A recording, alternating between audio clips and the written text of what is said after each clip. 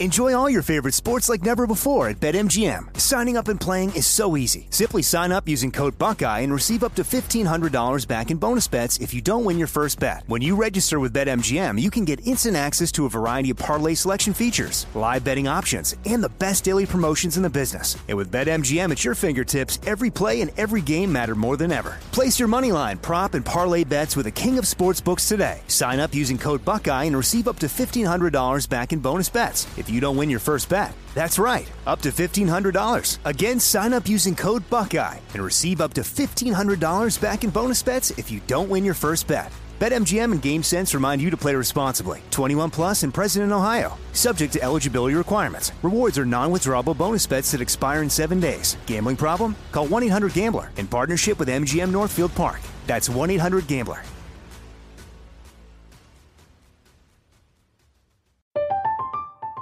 I'm Katya Adler, host of The Global Story.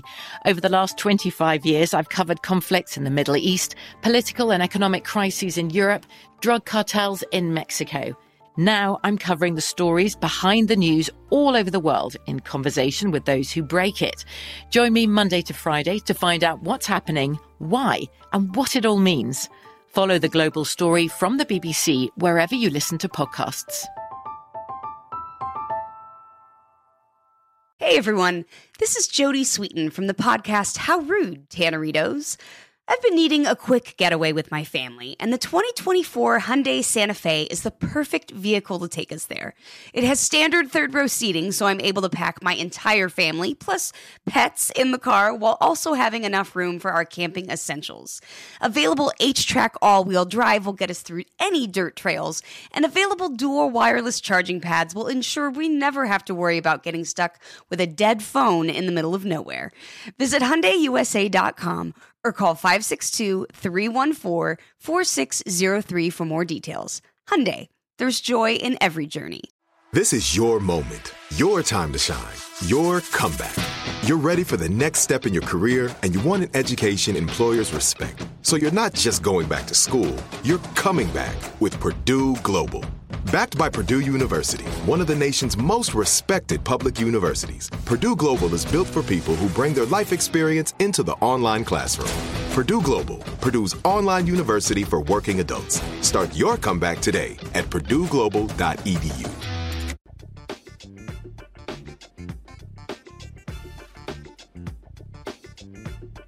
Some carriers give you so little for your older busted phone you just end up living with it? I don't think so. Verizon lets you trade in your broken phone for a shiny new one. You break it, we upgrade it. You dunk it, doggy bone it, slam it, wham it, strawberry jam it. We upgrade it. Get a 5G phone on us with select plans. Every customer, current, new, or business. Because everyone deserves better. And with plans starting at just $35, better costs less than you think. Today is Monday, November 15, 2021. Coming up on Roland Martin Unfiltered, streaming live on the Black Star Network.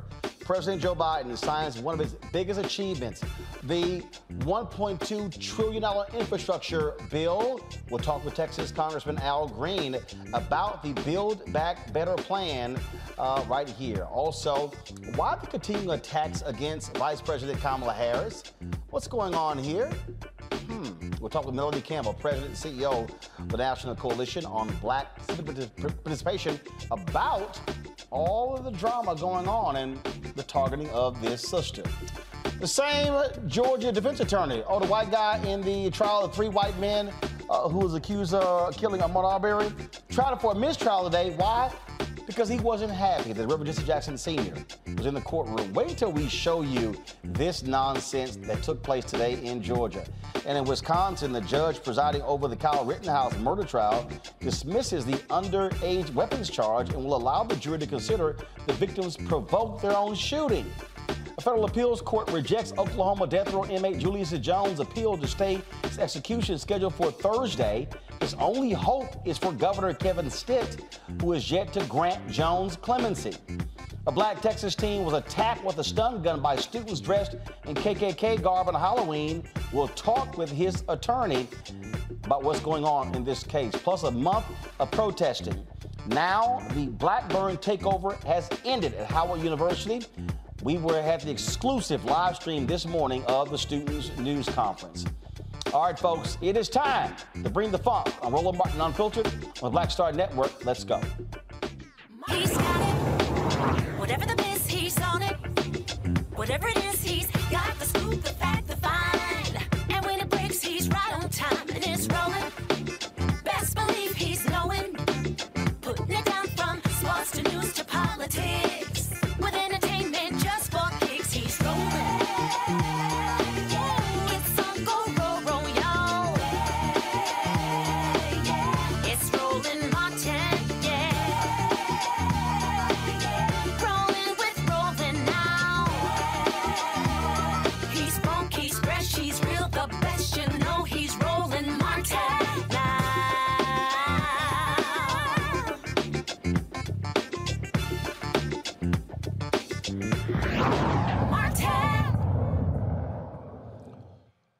Big day at the White House as President Joe Biden signs his $1.2 trillion Build Back Better deal. Here is what took place at the White House. Yeah. Bravo. Thank you, thank you, thank you. Good job.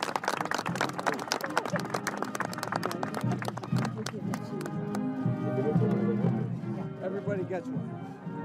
All right. Now, this is a huge deal, of course, because it has been a contentious issue back and forth between the White House and folks on Capitol Hill. You had 13 Republicans, and of course, who went along with this deal in the House. You had 19 Republicans who voted for the bill in the United States Senate. Republicans have been doing their part, complaining, calling the signing of this bill literally communism. In a moment, we're going to hear from President Joe Biden. Right now, I want to go to Texas Congressman Al Green, who joins us right now. Congressman Green, glad to have you on the show. First and foremost, this obviously is a huge deal. When you go through this and you look at what's in the bill, needed improvements to Americans' infrastructure. But what do you make of your colleagues, the Republicans, who continue to call this communism and socialism? And making threats. Those 13 persons who signed on, who are members of the House, have had a good deal of misery imposed upon them. And this used to be, Roland, as you very well know, the kind of thing that we would coalesce around, compromise on, and produce a great piece of legislation for the American people. Unfortunately, things have digressed now to the point that if the Republicans do anything at all, if they should do anything to support an effort that can be attributed to Democrats, they're going to be ostracized and criticized. The politics has become so divisive that merely deciding you're going to do the right thing will get you in the wrong position with your party if you're a Republican. Very sad, but true. Yeah, but when you go through this, we're talking about roads, bridges, ports. Yes. We're talking about the infrastructure, the power grid. We're talking about all these different things. I can guarantee you these same Republicans are going to be lining up with their hands out saying, me, me, me, me, me, when it's time to distribute the money. And they will be at the ribbon-cutting ceremonies. There's $65 billion for broadband. We've got $110 billion for these roads and bridges and other ports that will be repaired. And some will actually be enhanced by doing more than creating repairing structural problems. So it's a lot of money involved in it because the American Society of Engineers gave us a grade of D+. You can't have a first-class country with second-class infrastructure. So yes, they'll be there for the ribbon-cutting ceremonies, but I think we'll have a duty to say something at those ceremonies when credit is being taken and ask, how did you vote for it? That's going to be the key question for a good many who will show up. If you show up in my district, that's the question I'll be asking. How did you vote for it? Well, I'll tell you this here. If any of them show up at any ribbon-cutting ceremony, it should be made perfectly clear, hey, so-and-so's here, glad to see you. Y'all don't forget, he or she voted against this. I think you make a good point. I also think this, that we have a responsibility to our constituents to make sure that they understand what's happening here. We are making progress for them. However, there is this desire, it seems, to divert us to look at other social issues. People want us to vote based upon things that don't impact our lives on a daily basis. Bridges impact our lives daily. Whether or not you're going to vote for a person because they've supported the abortion bill or not doesn't impact our lives on a daily basis. I support people doing what they want and having a choice when it comes to these issues like abortion, but I don't believe that we should allow this to become the seminal issue when it comes to an election, because we have too many other things that are impacting our lives on a daily basis. This infrastructure bill is going to impact everybody in this country. There will be charging stations across the country. This is a first.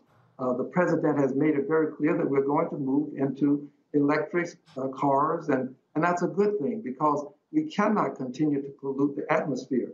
In the Build Back Better, we have $555 billion to give us some sort of cleaning up of our environment. That's very important as well. So we can't let people divert our attention. This is going to be the effort. Divert us away from the good things that we do so that they can somehow maintain the power and dominance that they want for years to come. It is quite hilarious to see them do so. We're going to continue talking about this, but I do want to get your comment. The 10th person has died in the tragic case out of Astroworld. Massive lawsuits that are being filed. More than 100 lawsuits have been filed thus far. Just your thoughts about what has unfolded in our hometown of Houston. Yes. Well, we've sent prayers and our thoughts and our sympathies, but that is not enough.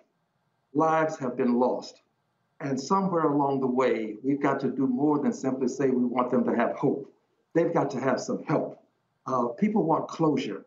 And to get to closure, we've got to know who knew or should have known this could take place.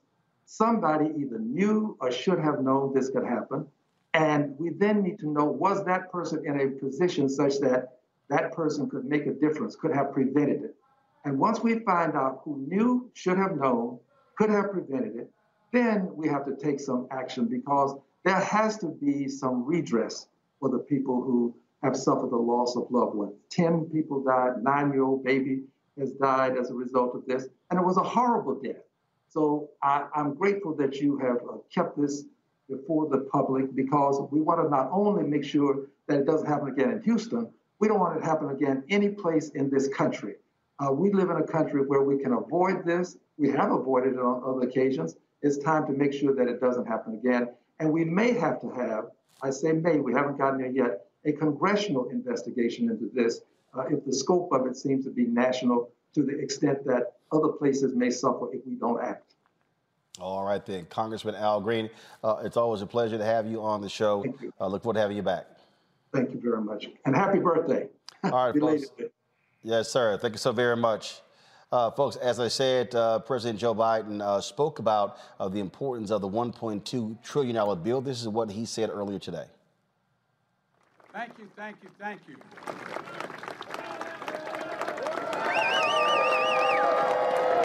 Thank you. Thank you, Heather. Thank you, thank you, thank you.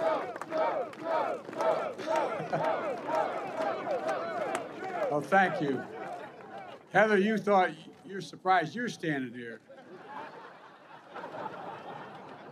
Jill was very surprised I'm standing here. Well, Heather, thank you for the introduction. And I can't look over here because the sun's shining in my eyes, but all this other crowd over here, thank you, thank you, thank you, thank you for all you've done. Look, thanks for sharing this day with us. Why this day matters to you and your fellow iron workers and your families, and you explained it well. For all the folks at home, I know this day matters to you as well. I know you're tired of the bickering in Washington, frustrated by the negativity, and you just want us to use and focus on your needs, your concerns, and the conversations that are taking place at your kitchen table. Conversation as profound as they are ordinary. How do I find work? How do I get there? How can our small business thrive? and our child succeed in school? Or how do we emerge from this pandemic, not just with a little bit of breathing room, but with real fighting chance to get ahead? When we ran for president, I thought maybe I could help answer some of those questions for you and the needs you have. Because every time I'd ride home on Amtrak, I'd go through just north of just south of Baltimore. I'd look out, go through a suburban neighborhood. I'd look in all those lights are on in the windows, Nance. And I look and I wonder, what are they talking about? I'm serious. I swear to God. What are they talking about sitting at that table? What are they talking about? They're talking about the things that I talked about at our kitchen table, Jill at hers, and all of you as well. And that's about how can we come together to be president for all Americans, to make sure our democracy delivers for you, for all of you. And I promised that we couldn't just build back to what it was before. We literally had to build back better. You couldn't build back. We're the only country that's always come out of great crises stronger than we went in. And the world has changed, and we have to be ready. My fellow Americans today, I want you to know we hear you and we see you. The bill I'm about to sign along is proof that despite the cynics, Democrats and Republicans can come together and deliver results. We can do this. We can deliver real results for real people. We see in ways that really matter each and every day to each person out there. And we're taking a monumental step forward to build back better as a nation. I want to thank everyone who helped make this happen. Vice President Harris, my cabinet members, my White House team, Jill, Doug, our first lady, and our first lady and our second husband. No, I'm joking. These guys travel all over the country together. I'm getting worried, you know. And Doug's one hell of a lawyer besides. And everybody from the United States Senate, Majority Leader Schumer, and a group of Senate Democrats and Republicans who established this bipartisan framework, including representatives and all the folks you heard from. Senator Rob Portman is a really hell of a good guy. I'm not hurting you, Rob, because I know you're not running again. That's the only reason I say it. But you are a hell of a good guy. And the most determined woman I know, Senator Kristen Sinema. Congratulations, Kristen. Look, Committee Chair Tom Carper, Ranking Member Shelley Moore Capito. I also want to thank Minority Leader Mitch McConnell for voting for this bill and talking about how useful and important it is. And from the House of Representatives, Speaker Pelosi, Steny Hoyer, Jim Clyburn, and Committee Chair Pete DeFazio, Democrats and Republicans, progressives and moderates. I'd like to pause and ask all the committee chairs and ranking members of the United States Senate and House that are here today, please stand. Will all of you stand? Come on. All right. Thank you. Thank you. Dr. Omekongo Dibinga, Professorial Lecturer, School of International Service at American University. Tammy Allison is the partner. She's a partner attorney, and Eugene Craig, CEO, X Factor Media Inc. Glad to have all three of you here. Eugene, you see Biden there touting the bipartisan effort there of the bill. As I said to Congressman Al Green, you have Republicans who are running around yelling socialism and saying, "Oh my God, this is communism."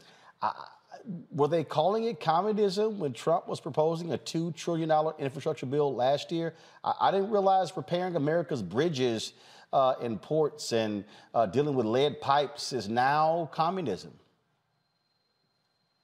Look, as you see, whenever parties change power, so do priorities, right? And it's easy to attack from the outside. So look, roads are crappy, bridges are failing, airports need updating, and and to be quite frank about it, $1.2 trillion may not be enough to actually get the job fully done, but it's a good start.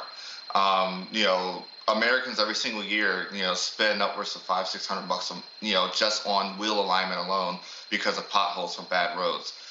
When you have over half your bridges are, deficient, when it comes to actually just sustaining themselves, what Republicans going to you move to action once that bridge is actually falling over and mass casualty events? No.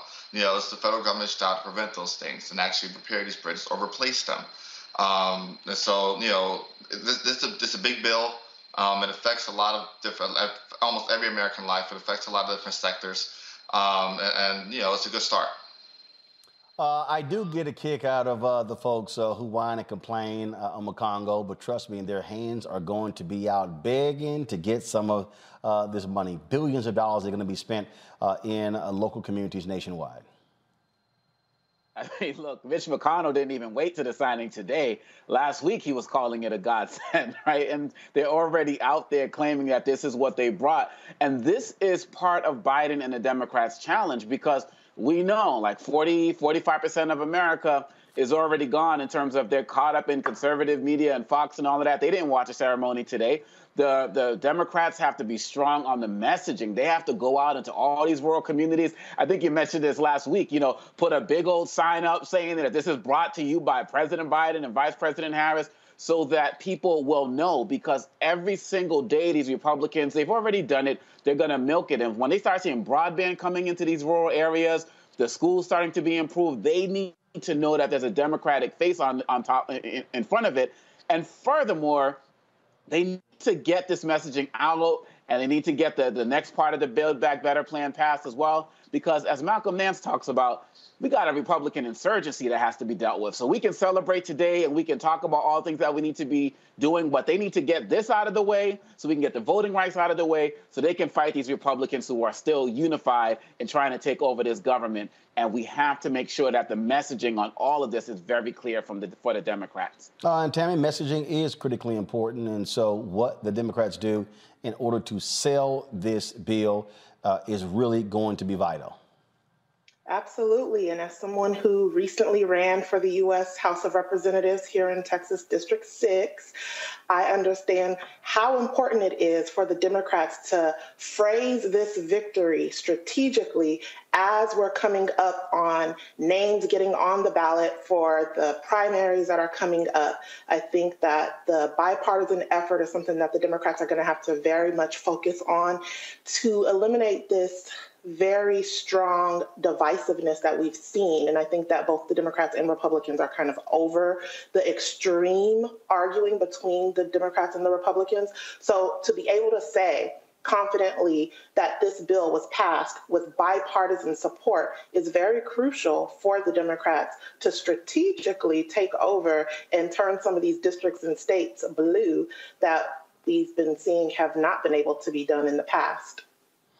Look, that does indeed matter.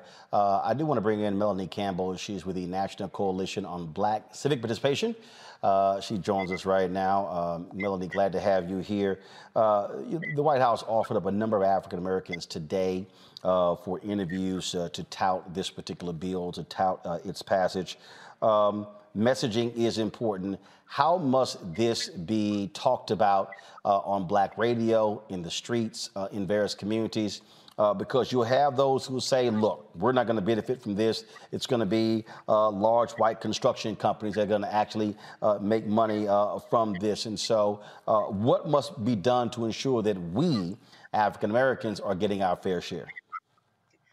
Thank you, Roland. First of all, I think we need to declare and understand that we help make that happen. Those resources, those public sector resources, those public works resources. I know there's a challenge when it comes to construction, but also you're talking about the kinds of jobs that will be created. There were a lot of mayors there today for a reason. I worked for the late Mayor Jackson administration many years ago. And so you had folks, the mayor of Houston and Chicago and in small towns as well, because they know that those are real resources that can come into our communities that will be real good paying jobs. And we're in construction too. We have Black construction companies.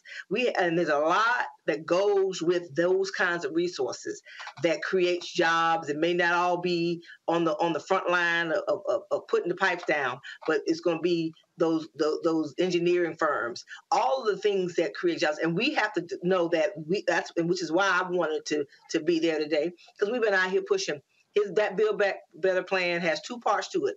And one thing Vice President Harris said today is this is part one of two.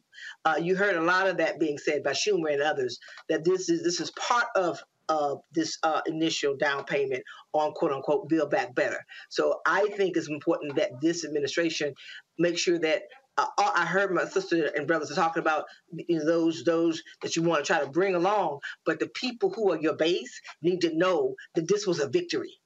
And so it was very important. I saw people from across the country that some of our people were here, even from Michigan, that were in town for it. So that's the part of that messaging has to be to the base to know that this is important, and this is going to bring resources to our community as well. Prior to President Biden speaking, Vice President Kamala Harris spoke. I wanted to play what she had to say as well.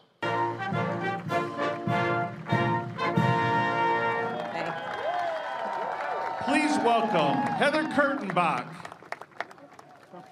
In a moment. Please have a seat.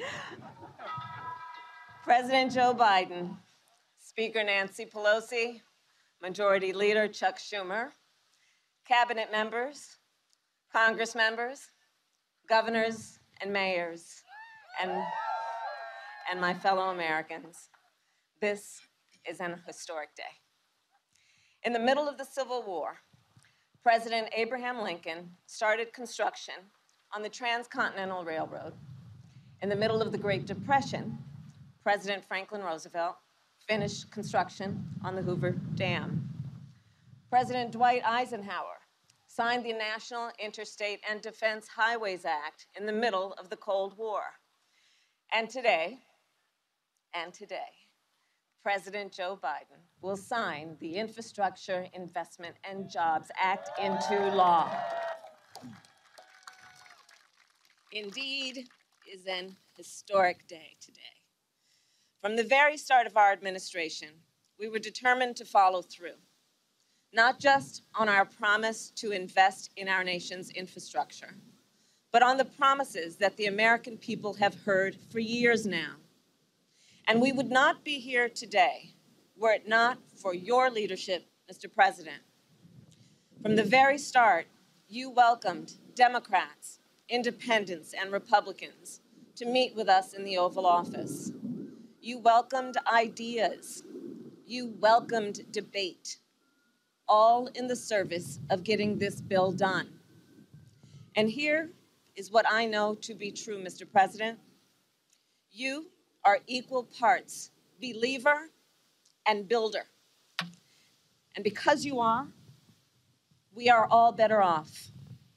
On behalf of our nation, thank you, Mr. President.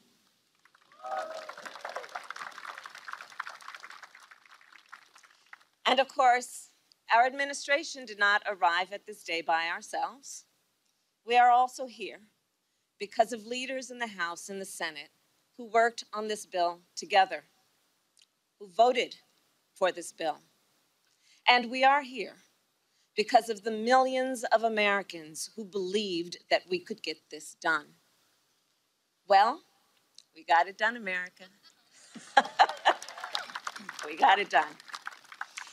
In many ways, this day embodies our character as a nation. It demonstrates exactly who we are. We are believers through and through. We see what can be unburdened by what has been. We are as bold as we are determined to do big things. The Infrastructure Investment and Jobs Act proves that. It proves that in America, we have the courage to believe a better future is possible and to build it together. After this bill is signed into law, millions more Americans will go to work in good-paying, good union jobs. Americans like Jovan Johnson, a carpenter I met in Nevada, who said that she has, quote, built her career on infrastructure and fed her family on infrastructure. Americans like Jeff Bird, a line design technician I met with in New Hampshire. He attaches fiber to utility poles to keep up with the demand for high-speed internet. Or Leslie Kilgore, an engineer I met with in North Carolina, whose team is building electric school buses. Or Walter Cody, a construction inspector with whom I met, who is working to get clean water to families in California. This will be a nationwide effort, the likes of which we have not seen in a generation. It will make our country more competitive, and it will deliver on our nation's and our administration's commitment to equity. Now, this bill, as significant as it is, as historic as it is part one of two.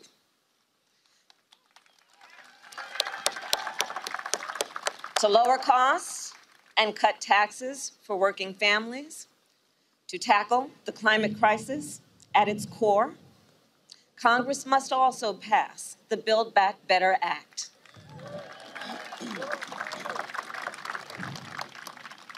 The work of building a more perfect union did not end with the railroad or the interstate, and it will not end now.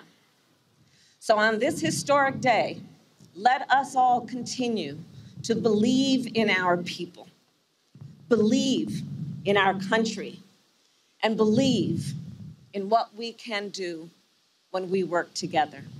Thank you all. May God bless you, and may God bless America. Well, for all the people out there who have been reading these nonsensical stories attacking Vice President Harris, saying, oh, she's disappeared, there you go. Let me speak to that for a second, and I'm going to go to Melanie, I'm going to go to my panel as well, because I need everybody to understand what is going on here. We are not even at year one in the administration of Biden and Harris. And already there have been stories in the Los Angeles Times, in Politico, numerous stories in Politico. Now this CNN story over the weekend, how there's this massive dysfunction and how the White House is tired of Vice President Harris and her staff is not trusting of the White House. Here's what should be happening. Ron Klain, who is the chief of staff to President Biden, needs to squash this. This is where the chief of staff calls his folks together and say, cut the bullshit. The last thing that needs to be happening right now are all of these stories that are circulating that are attacking the vice president. You see the poll numbers, 28%, that people are saying, oh my God, lowest ever. And now you see the Washington Post, they're touting Pete Buttigieg. You're talking about a cabinet member who is far down the totem pole, and folks are saying, oh, maybe they should replace Harris with him in 2024. If the people who are in the White House and the people who used to work for Kamala Harris can't shut their damn mouths, well, then you know what? Y'all are going to make it real easy for Republicans to win in 2024. And for every single person who's in the White House who keeps talking about, oh, what's going to happen in 2024, you need to be focusing on 2022 before you start focusing on 2024. And I said this here, and then you had this idiot Glenn Greenwald, who pretty much is nothing but, if you want to see him talking, all you got to do is just watch Tucker Carlson with his nonsense. He actually took exception to a tweet that I sent out today. His exception was that if you want to see what's happening with the Democratic Party. So what happened was Michael Harriot actually had tweeted something out saying that, you're going to see potentially the Democrats trying to replace Harris with Buttigieg. And I actually responded to that particular tweet. Let me find it right now because I just want to show you what's going on here. And see, you need to understand what's happening here. If people did not somehow see Vice President Harris as a threat, you would not have the constant attacks on her. And that's exactly what you're seeing. It's constant, one after the other, one after the other. They're portraying her as being a doofus, somebody who's clueless, someone who doesn't know what's going on, all of that, okay? So, you know, those are the things that you are seeing that actually takes place. And the reason this really is important is because clearly there are people who are afraid of her for some reason. Remember all the attacks that took place when she was running for office? Remember how it was the troll farms that were specifically castigating her, tearing her apart, ripping her to shreds? Y'all do remember that taking place. So now all of a sudden you have more of this. Now all of a sudden it's, oh, she's not up for the job. And then the one that really just got me just hilarious, got me laughing is, oh my goodness, she's disappeared.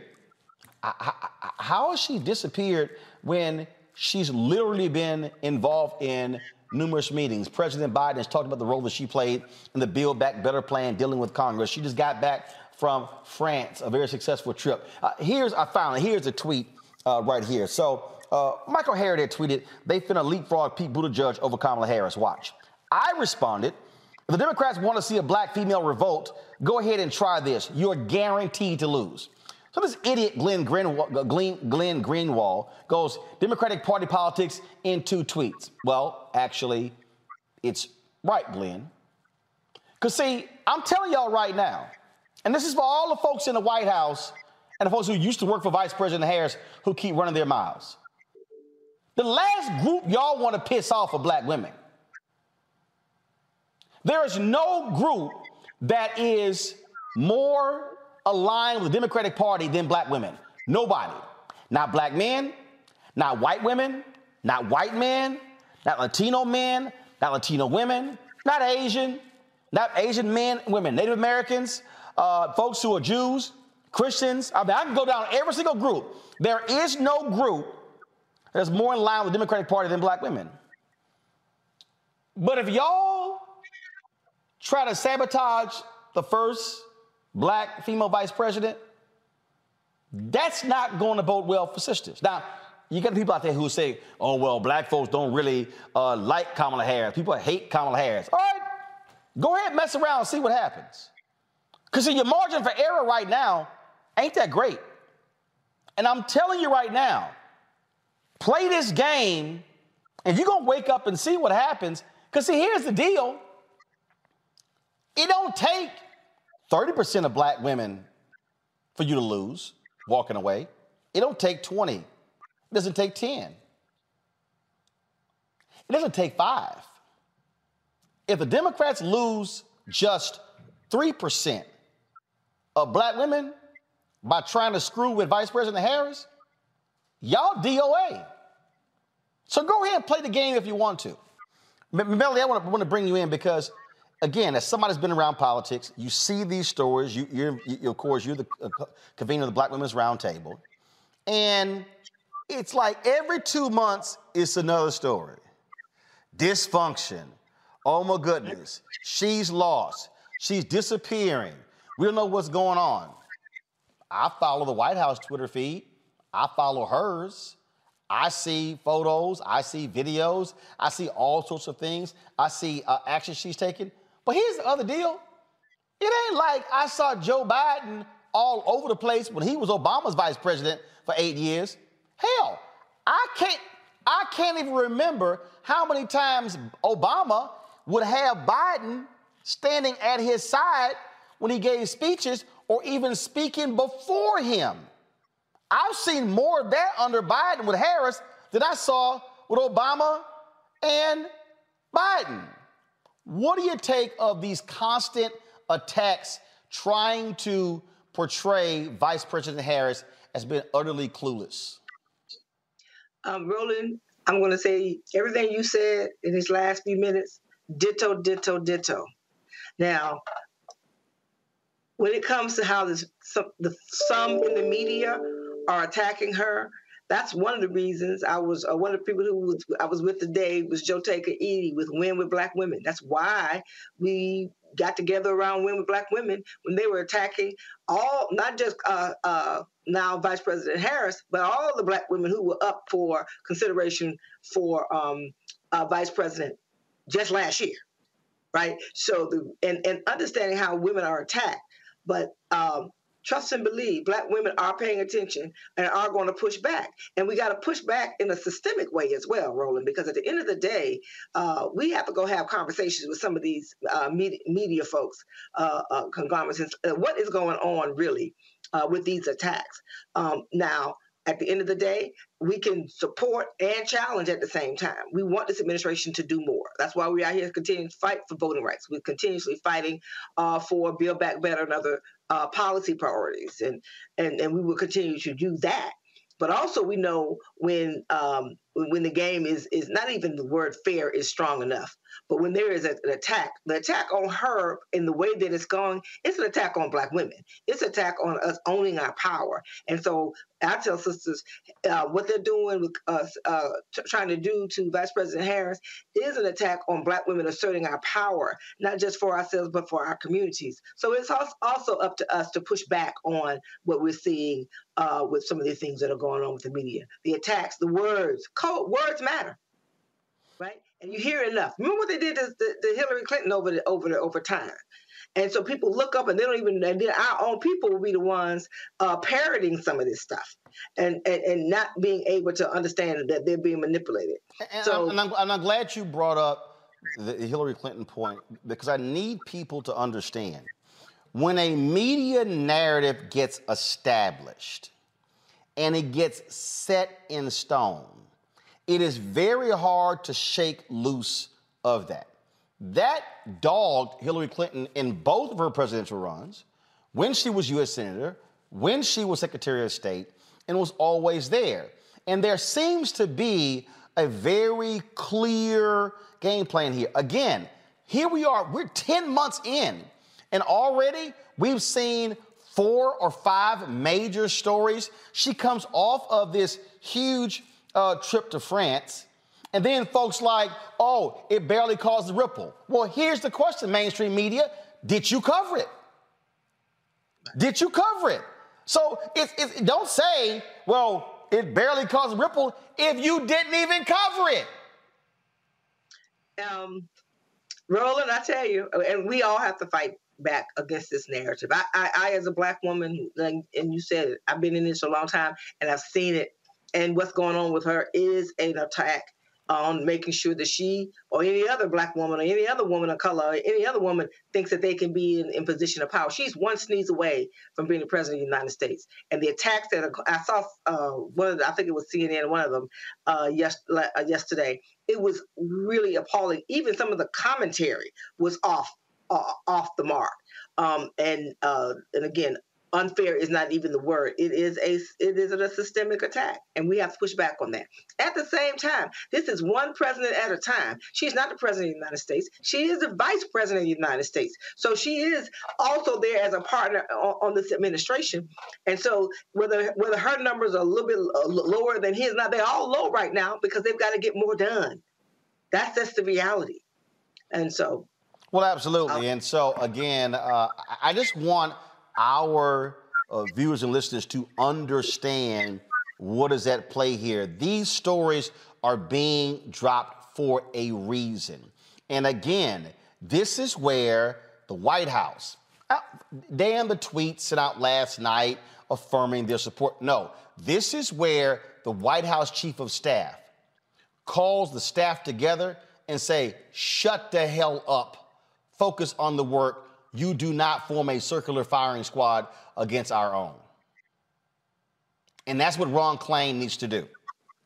Yeah, and they have to do what they need to do on the inside, and we have to also put the pressure from the outside.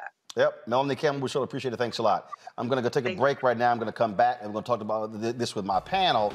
And one of the things that I want to talk about is that the White House, in terms of the vice president's staff, they need to have her far more aggressively talking to black media.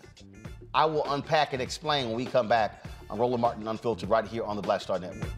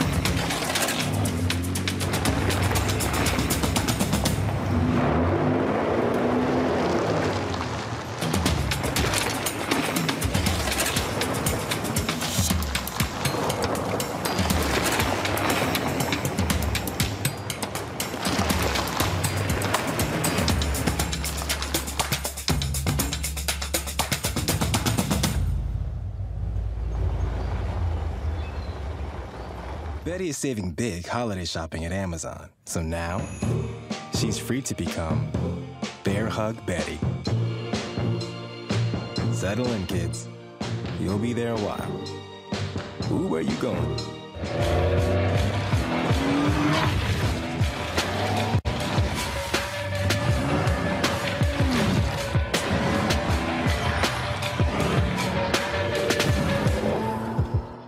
Hello, I'm Bishop T.D. Jakes. Hi, y'all doing? It's your favorite funny girl, Amanda Seales. Hi, I'm Anthony Brown from Anthony Brown and Group Therapy. What up, Lana Well, and you are watching Roland Martin Unfiltered.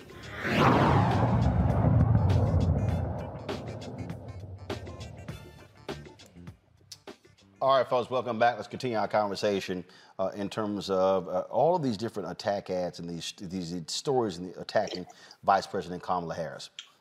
Here's something that also has to happen, and I've made this perfectly clear to this White House as well. How in the world you have Vice President Kamala Harris and she does not have a regular presence with black media? Now, let me explain that, folks. One, you always shore up your base, and that is you're communicating with your base. What this White House should be doing, they should ensure that she is the lead person who is talking to black radio, to black TV. What I mean by that is, you take the nationally syndicated radio shows. Look, I spent, 11 years, 13 years with Tom Joyner Morning Show. Every 3 months, Vice President Harris should be on Steve Harvey Show, Ricky Smiley Show, Doug Parr Show, Joe Madison, Erica Campbell Show, should be on D.L. Hughley Show, should be on these nationally syndicated radio. Now, I get the strategy of having her on local radio stations in these markets, but black people should be hearing from her on a regular basis. Now, y'all remember, I said this after she became the United States Senator and then in the 2016 election. I said that she and Senator Cory Booker should have been doing this here. I said one of the reasons why they were not as well known among African Americans across the country is because they didn't do this when they were in the United States Senate. Obama wasn't going to speak everywhere, but you should do that. Now, let me take y'all back to something because y'all may not realize this. The day before he was inaugurated, President Obama was on the Tom Joyner Morning Show. I was at Ben's Chili Bowl. We were live there, and I remember the conversation. Do y'all realize that Obama did not come back on the Tom Joyner Morning Show until 18 months later? Yeah. He had done an interview with Brian Williams for NBC on the anniversary of Hurricane Katrina. And I sent an email to Valerie Jarrett saying, how in the hell has he been president in all of 2009, and here we are into September 2010, and he has yet to come back on the Tom Joyner Morning Show? I said, when y'all gonna come home? Y'all, this actually happened, okay? So let me further unpack this, okay? I need you to understand, because y'all might not realize what happened here. I said, we've had Michael Steele on Tom Joyner more during the Obama presidency than Obama. Y'all think I'm lying? Go back, and so the next week, he was on Tom Joyner. The Indeed Steve, Joe Madison. But go back and listen, if you can, to pull that interview he did with Tom Joyner, where he apologized for not coming back. See, always come home and talk to your base, because if you don't keep your base informed, then you're going to have a bigger problem with everybody else. The thing here, Omokongo and to Eugene and Tammy, is people have to understand this is politics. And if you don't lock down your base and keep them informed, you're not going to have folk there to have your back when you need them. That part. I think it's really sad. I mean, I hear you talking about it every week, and then every time you say it, I start to go and look at all of the other shows you mentioned, and no presence whatsoever. And I'm thinking about the people like Simone Sanders and Cameron Jean-Pierre who are involved with her, and how this message is not getting across. It's very problematic because we haven't seen Harris or Biden since the campaign. And there's also an ecosphere out there where some aspects of black media or people who are involved in black media, I'm thinking of shows like The Breakfast Club and the like, are, putting out other stories. I'm not saying they're doing it intentionally, but, they ask questions that can make some of their listeners doubt what's going to happen as it relates to Vice President Harris and some of their policies and the like. And she should be showing up in all of these areas. Like I said before, Sean Hannity has former President Trump on speed dial.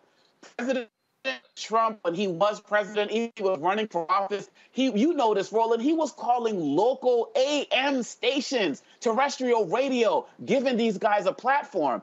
Why is this administration not doing this? At the end of the day, you see that many black people I'm speaking to and listening to, they're starting to get a little bit turned off with the administration, particularly over things relating to these voting rights. And slowly but surely, if they don't take advantage of the great opportunity that they have with black media platforms, people are going to start to think that they are not fully interested in us. Because when I hear her on other stations and local interviews, I don't really feel like she's talking to me. But when she comes here and when she comes to these other platforms, I know that there's a message for me. And going in, look, 2022 and 2024 is the Democrats to lose. They can lose this. They got to get strict with the messaging, and they got to, like you said, come back home to black outlets, because we are where it's at, and we are going to magnify their message. But if we don't know, we can't show. Now, Tammy, I need people to understand here. I'm not sitting here, man, why is she not coming on my show? I am speaking of a broader messaging strategy that has to be consistent. And so here you have this $1.2 trillion bill that's being passed. Who should be the person that the White House is sending to communicate this to Black America? It should not be mayors. It should not be the CBC members. In fact, I got an email let me see if I can pull it up. I got an email today, and I understand, again, I understand messaging. But this is what, let me see if I can pull it up. We were offered a series of names to talk about, to do interviews today. And I totally get it because the bill was being signed today, okay? And this is it right here. They offered up St. Louis Mayor Tashara Jones, Mayor Keisha Lance Bottoms of Atlanta, Mark Morial, CEO of National Urban League and former mayor of New Orleans, Ron Busby, president of the U.S. Black Chambers, Inc., Dr. Barbara Williams Skinner, president of the National Black Clergy Network. Totally get that. I agree with this. What I am saying, now the bill is being signed, there should be a clearly defined black media strategy, a Latino media strategy, alongside your mainstream media strategy, so your stakeholders are getting the information directly from someone who is high up in the administration, and why not make it the vice president? Absolutely, Roland. And there's so much to unpack. I don't want to go too deep, but as a Black woman attorney as well, we talked about with Melanie, the attacks that she's going through right now and the in-house fighting between the president and the vice president's camp. But in real life, I'm kind of happy that it's happening, because what it's doing is it's showing the world. It's highlighting what happens to most Black women in any profession, where no matter how much we accomplish, no matter how many credentials we have, no matter what we do, we are still ignored.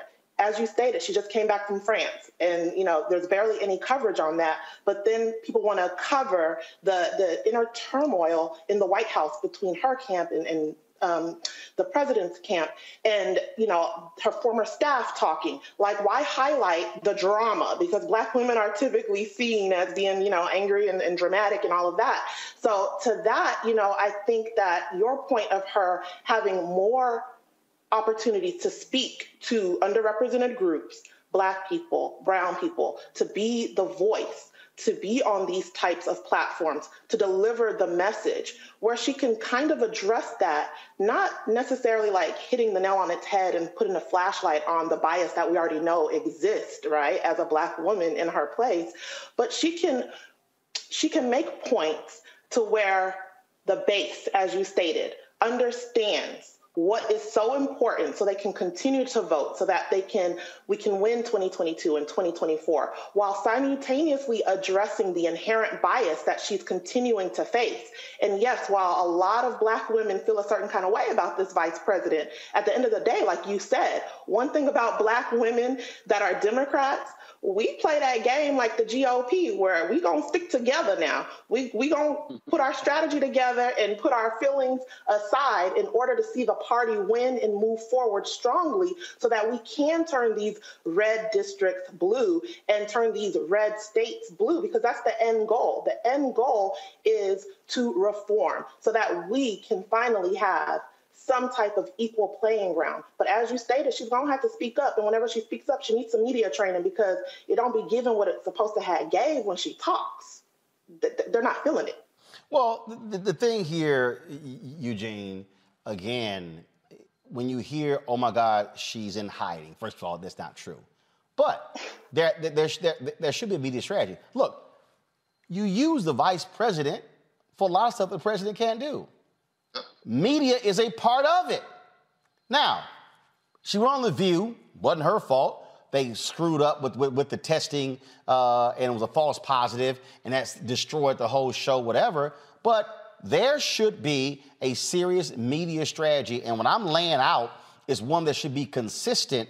That way she's out there, she's talking these things up, and people are hearing from her on a regular basis. This is not about protecting her. It's about actually having a consistent message that people are getting, so you're not sitting here having these yahoos in Virginia go, oh, I really want somebody who's going to focus on education, and our kids in COVID, and that's what the White House has been doing, and it was more than Trump folks did, but they voted for Youngkin over the Democrat. Look, it's a couple things to unpack here, right? I think first and foremost, the advisors that are in the president's orbit that are calling the shots here, because that's what this comes down to a lot of times, is folk that are deputy to Ron Klain, right? That are calling a lot of these shots, that are creating a lot of this friction and tension, that are, at least creating a perception that the vice president's missing in action. The first thing needs to be understood is that the portfolio the vice president has is one that the president gives her. The flexibility to do what she needs and do what she wants and do what she has to all comes from the authority of the president, right? So that's the first thing that needs to be established. Next is this, right? This White House better get it together. Because what they're coming across is that, hey, this White House staff doesn't care about Black people. At the point in time, you can't have an asset as valuable as Kamala Harris, somebody that's a 2-term AG, United States Senator elected statewide, now the first African-American vice president of the United States, on as your prime asset, and you don't properly deploy her and empower her to do what's necessary to win, right? So that's what's coming across here. And it's the same mistake that the Obama administration made. The legacy of Barack Obama's team, and largely over time, a white team, white advisors surrounding, the first Black president, and disengaging from Black America, is that, hey, in the 2010 midterms, the House flipped, but you know what happened before that? Chris Christie got elected in deep blue New Jersey, and then what happened after that? You lost 1,000 seats at the state and local level, because Black voters either decided to cross over in some margin or stayed home. That's part of the legacy of the Obama era of disengaging from the Black community. So if the Biden administration wants to repeat that and having the asset of Kamala Harris that can go into any district, any state, make any argument, one of the brightest legal minds this country has ever seen, then that's the mistake they're going to make. But, they should be spending much less time, spending much less time figuring out what's going to happen in 2024, especially if they decide they want to place her with the white guy. They need to be focused on what happened in 2022, a la getting voting rights done, a la getting the George Floyd Justice Act done, a la getting another economic package done. If they're serious about even being able to do anything beyond 2022. On McCongo, I give you a perfect example that, again, I don't understand what the hell this White House is doing. There's a Black woman who is the head of the White House Council of Economic Advisors. Her name is Dr. Cecilia Rouse. Now, if y'all watch Roland Martin Unfiltered, y'all have seen her on this show last week.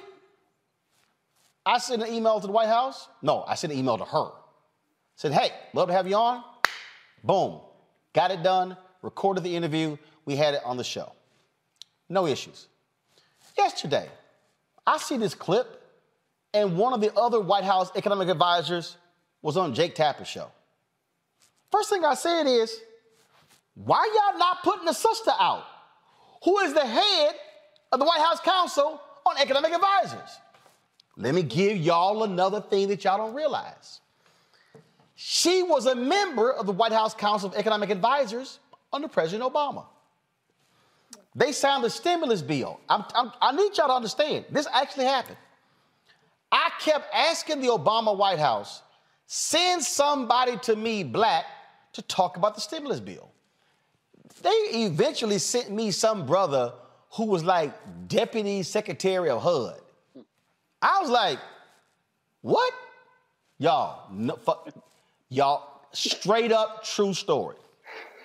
We are at Congressional Black Caucus Foundation ALC Phoenix Awards dinner.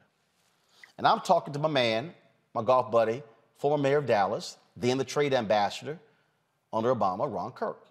Ron says, Roland, man, you got to meet this bad sister, Cecilia Rouse. I said, who is she? He said, she's one of Obama's White House Council of Economic Advisors. I said, say what? He said, yeah. He said, man, you got to meet her. We walk over. We meet. I said, hold up. You been in the White House all this time? All this time? I ain't seen you on TV nowhere. I got to have you on my show. She was like, love to come on. Y'all had her on the show. I want y'all to Google Cecilia Rouse. Cecilia Rouse. What you would discover during the Obama administration, she did my TV One show more than any other show. I was like, why are y'all not putting this brilliant woman out? Here we have been having economic conversations, a $1.2 trillion infrastructure bill. These discussions about inflation, discussions about the supply chain. I don't understand why the White House is not putting this brilliant black woman out. And all of a sudden, if you watching, if you black, you're like, yo, damn, she is the head of the White House Council on Economic Advisors. You can't tell me she's afraid to do TV when she's done my show numerous times. This is what I'm talking about, Omar Congo. It's like, what the hell are they thinking over at the White House? I don't think they are thinking. You know what, actually, let me rephrase that. I think that similar to what we've talked about with Youngkin and education, there's this idea of like appealing to like, white suburban moms and so on and so forth. I feel like the Biden administration still acts as if they have to appeal to a white suburban demographic, even though white people haven't voted majority for a Democratic candidate since the Voting Rights and Civil Rights Act of the 60s. And they keep playing to that audience. So that explains exactly what we're talking about as it relates to CNN. And look, we have to understand that when you have sisters like that, when you have sisters like Vice President Kamala Harris, there's another group that we need to talk about here right now, black men, right? Black men came out in large numbers during the last election. We know not in the same numbers as black women, but fairly high. And I think that brothers also need to see people like Rouse sitting down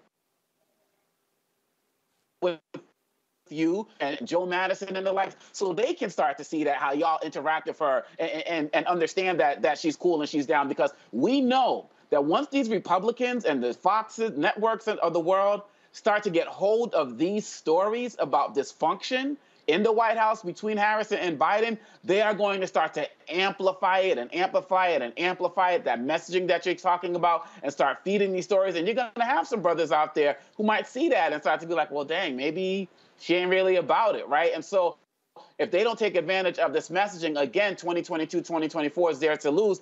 And isn't the person who runs the EPA a brother as well? The Biden administration needs to stop being timid about putting black faces out there. Like you absolutely said, he does a great job of putting Vice President Harris out there in terms of speaking before he speaks and the like, but they need to come home to our networks so we can see them on a regular basis and decide for ourselves what they're about. Because if not, there are too many other narratives, like you said with Hillary Clinton, that are already forming that are going to be used to work against her. I'm trying to tell y'all. All right, I gotta go to a break. We come back. I'm gonna talk with the attorney of a young black kid. But these white kids wore KKK costumes for Halloween, and nobody did nothing. Really? We'll unpack next. The Roland Martin Unfiltered on the Black Star Network.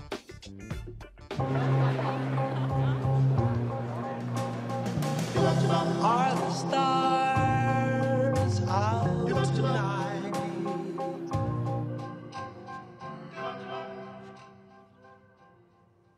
Alexa, play our favorite song again. Okay.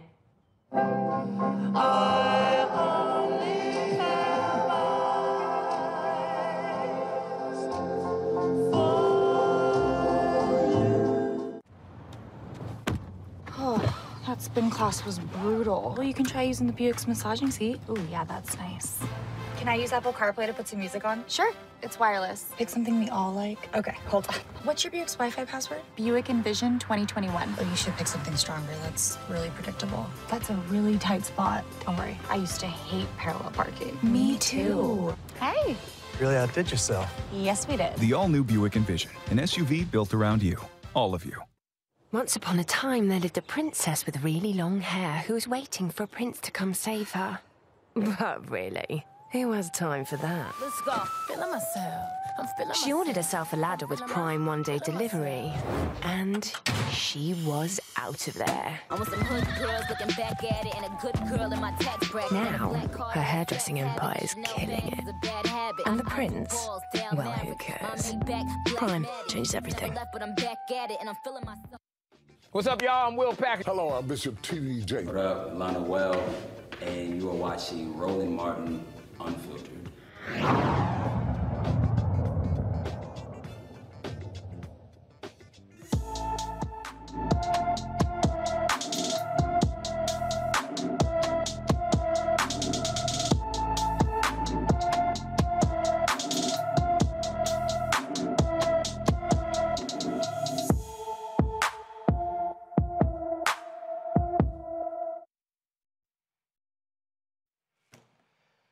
Fifteen-year-old Kadaja Lindsay was last seen on October 4, 2021. The teen has been missing from Rockford, Illinois. She's 5'3" inches tall, weighs 160 pounds, with black hair and brown eyes. She has a nose ring. If you have any information about Kadaja Lindsay, please call the Rockford Police Department at 815-966-2900, 815-966-2900. On Friday, I shared with you a story about a black teen in Woodsboro, Texas, who claims he was shot with a stun gun by a group of his white classmates dressed up as KKK members for Halloween. Well, what's really going on with this story? Matthew Manning is the teen's attorney. He hails from Corpus Christi, Texas. He joins us right now. Matthew, glad to have you on the show. So what happened here? So was this at school? Was this in the neighborhood? And these were white teens wearing KKK costumes? Yeah, let me clarify, Roland, and let me first say I'm really honored to be here with you this evening, brother. But basically, this was a group of students who targeted my client on Halloween night who were dressed in KKK outfits. It was a group of people that some had KKK outfits on and others didn't, and it was a group of Hispanic and white teens. But he was tased by one of them after they accosted him, and we're here talking about it because as unfathomable as it is, it nonetheless happened in 2021. So when I was made aware of the case by one of my other clients, I immediately went to social media, started investigating it as much as I can as a non-law enforcement officer. And citizens came out and gave me information, and we were able to break the story open and really make sure that law enforcement looked at this the way they should. So, okay, so where did this take place? Was it in a neighborhood? Was it at a party? What was the actual setting? Sure. So it took place in a neighborhood on a residential street, which I visited yesterday, as a matter of fact. And what happened is it occurred during the course of trick-or-treating. So I know you're a Texan, and I know you know the term one-horse town. Woodsboro is a very, very, very small town. You can literally see across the city. And kids were out trick-or-treating, my client being one of them, out with a group of friends. And this group was out menacing a number of students that all went to various schools there in Woodsboro. and looked for my client, found him, and tased him. It's that simple. It occurred out on the street in a residential neighborhood. Okay. Are there photos and video of these kids wearing KKK Halloween costumes? Yeah, they're actually both. I viewed the video, and it's really important to say, Roland, that the video corroborates 100% what my client both told law enforcement and what he told me. And as you can imagine, this is a video that was disseminated and immediately deleted by the person who recorded it. So, law enforcement had to do a little bit to find it, but once they found it, I was able to view it, and it does, in fact, corroborate my client's account. This neighborhood, is it a mixed neighborhood? Is it predominantly white neighborhood? What's the racial makeup of this neighborhood? So the racial makeup is predominantly white and Hispanic. There's a very small percentage of black citizens there. Very small, what, less than 5, less than 3, 2%? I couldn't give you the number, but I would be surprised if it were over 5%. It's very small. It tracks Corpus Christi, which is about 6% black citizens, so somewhere thereabouts. Okay, so these kids' parents, where in the hell were they? I don't know. And what's interesting about it is a number of citizens, primarily white citizens, saw it and were outraged and immediately called the police. And that's been really the seminal question, is how on earth do kids go out trick-or-treating dressed as Klansmen and not be noticed by their own parents? Which begs the question, of course, is this the kind of thing you're learning at home? Because it doesn't seem like you would do that unless you felt you had license to do that, particularly in such a small insular community. Okay, so did they attempt to hit him with a stun gun? Was he actually shocked? How long did this last? Yeah, he was actually shocked. So the entire encounter, what I saw, was a little bit over a minute, at least the recorded portion, and he was shocked during the course of that encounter. And are y'all pursuing charges against these kids for assault, and have they actually been charged? So they haven't been charged yet. Law enforcement is still working the case, but that's exactly what I was doing last week with the prosecutor. I'm a prior prosecutor myself, and I sat down with the prosecutor and delineated to him every single charge I thought was supported here. And what's really important for people to know is that, in my opinion, having tried hundreds of cases, this is about as textbook as it gets to the charges that I think should come forward, which are not only an assault charge, but also what's called engaging in organized criminal activity, which is essentially a charge that you put on defendants that have colluded together to conspire to commit a crime. So it's a statute that basically codifies the law of parties here in Texas and says if you combine with other people and you go commit a crime, not only are you guilty of the underlying crime, but you're guilty of a higher level of punishment, the same way you are here when you're guilty of a hate crime, which is what this would constitute under Texas law. Wow, it's an absolutely outlandish story. And again, last point, what was the actual date when this happened? So this happened on Halloween night. So here we are more than 2 weeks later, and they still haven't been charged. They have not been charged yet, and the worst part, Roland, is I know you had a little graphic there. The school had the audacity, the school that they all attend, had the audacity to put out a statement that said they couldn't discipline the students because this occurred off campus. Well, unfortunately for them, I'm a lawyer that actually does my job, and I looked at their school code of conduct, and it specifically prescribes that they can not only suspend, but they can actually expel for conduct that happens off campus. So really the school's immediate response was the one that infuriated me because it evinced really just a desire to not do anything. Law enforcement taking a little longer doesn't surprise me as much because they want to do the thorough investigation, and we want them to do as thorough an investigation as possible. Wow, that is certainly incredible there, what took place there. Matthew, we appreciate it. Thank you so very much for joining us and explaining what took place. Thank you, Roland. Have a good night. All right, thanks a bunch.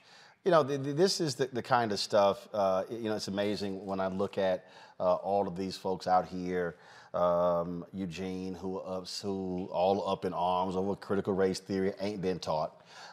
When now they all mad today because the book, the 1619 Project, came out. Now they all up in arms. But it's amazing how all those folks ain't said a damn thing about stories like this. And look, they won't say a damn thing about stories like this because it doesn't fit their narrative, it doesn't rally their base, and it actually forces them to concede a point that, hey, racism still exists in this country. But look, I'm of the belief that, if let's switch out KKK outfits for a Muslim garb, and let's switch out a stun gun with a different device. Those kids have been charged with terrorism, and I think that's what happened here. That this is a terrorist attack, a terrorist event, and these kids need to be hit with terrorist charges. You don't throw on no KKK outfit and then go and attack somebody with a deadly weapon, which a stun gun is. We've seen it time and time again when police deploy against people. So yes, in my eyes, what occurred here is a white rage terrorist incident. And again, Tammy, it's just we're just operating in this world where these people keep saying, "Oh, y'all just too touchy about these things." Who the hell lets their kids wear KKK uniforms? And you know what? Let's call out those parents. That part, and I'm here in Texas as well, and I heard about this, and that was the first thing that I thought, where are the parents? And apparently it was not just the one individual that was stunned. These people in these KKK costumes allegedly were terrorizing at least 5 other students that also attended that school. But if we're looking at charges against the individuals that attended the high school and stunned the black boy, we also need to be looking at charges against the parents. Only makes sense. Omokongo. Absolutely. And look, let's be real. I believe that these students also played in a football game or something a couple of days later. Yep. And so I'm glad the attorney brought up having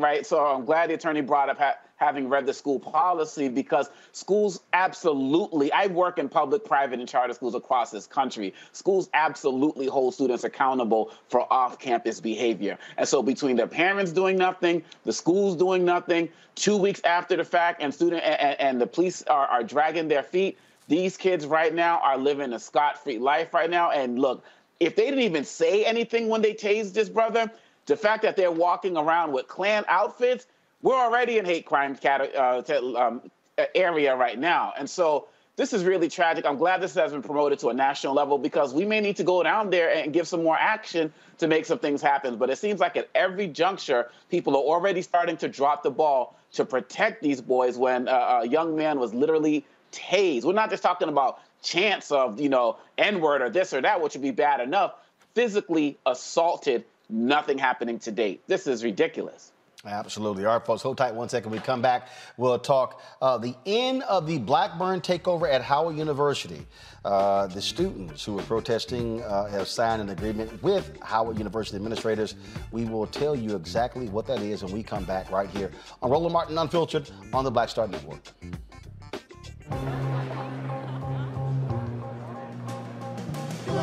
Are the stars out tonight?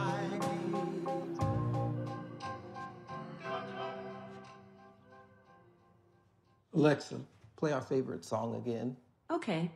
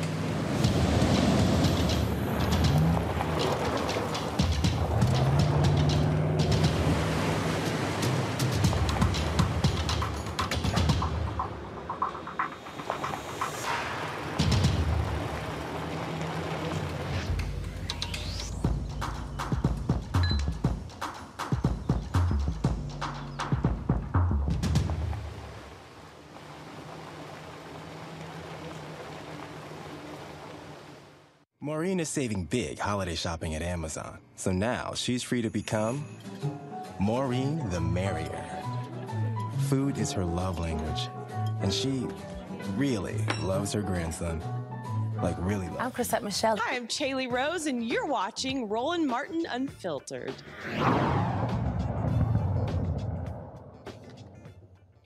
After 30 days, the Blackburn takeover at Howard University is now over. Today, the students involved in the protest held a news conference that was exclusively covered and live streamed by Black Start Network that detail this particular agreement.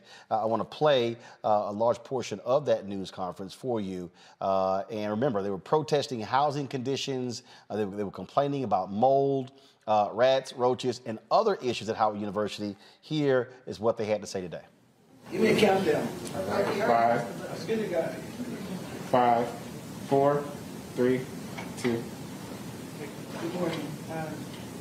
This morning, the Howard University Blackburn protest, student leadership and students executed the remaining portion of a memorandum of understanding with the university. While the terms of the agreement are, specific terms are confidential, it can be said without any hesitation or reservation that the students courageously journeyed on a path towards greater university accountability and transparency and public safety, and that this agreement marks a meeting of the minds between them regarding the issues of concern. So while they will not speak specifically about what's in that agreement, I'm going to be turning it over to the 3 seminal student leaders during this protest and ask them to give remarks. I'm going to start, please, with Anaya Vines. Good morning, everyone. Thank you so much for tuning in and supporting us for the past 33 days. October 12th was the day Howard Bison said enough is enough. After previous demonstrations, the Live Movement National Team, the Young Democratic Socialists of America Howard University chapter, and Bison decided that they would not move until administration understood that our voices matter.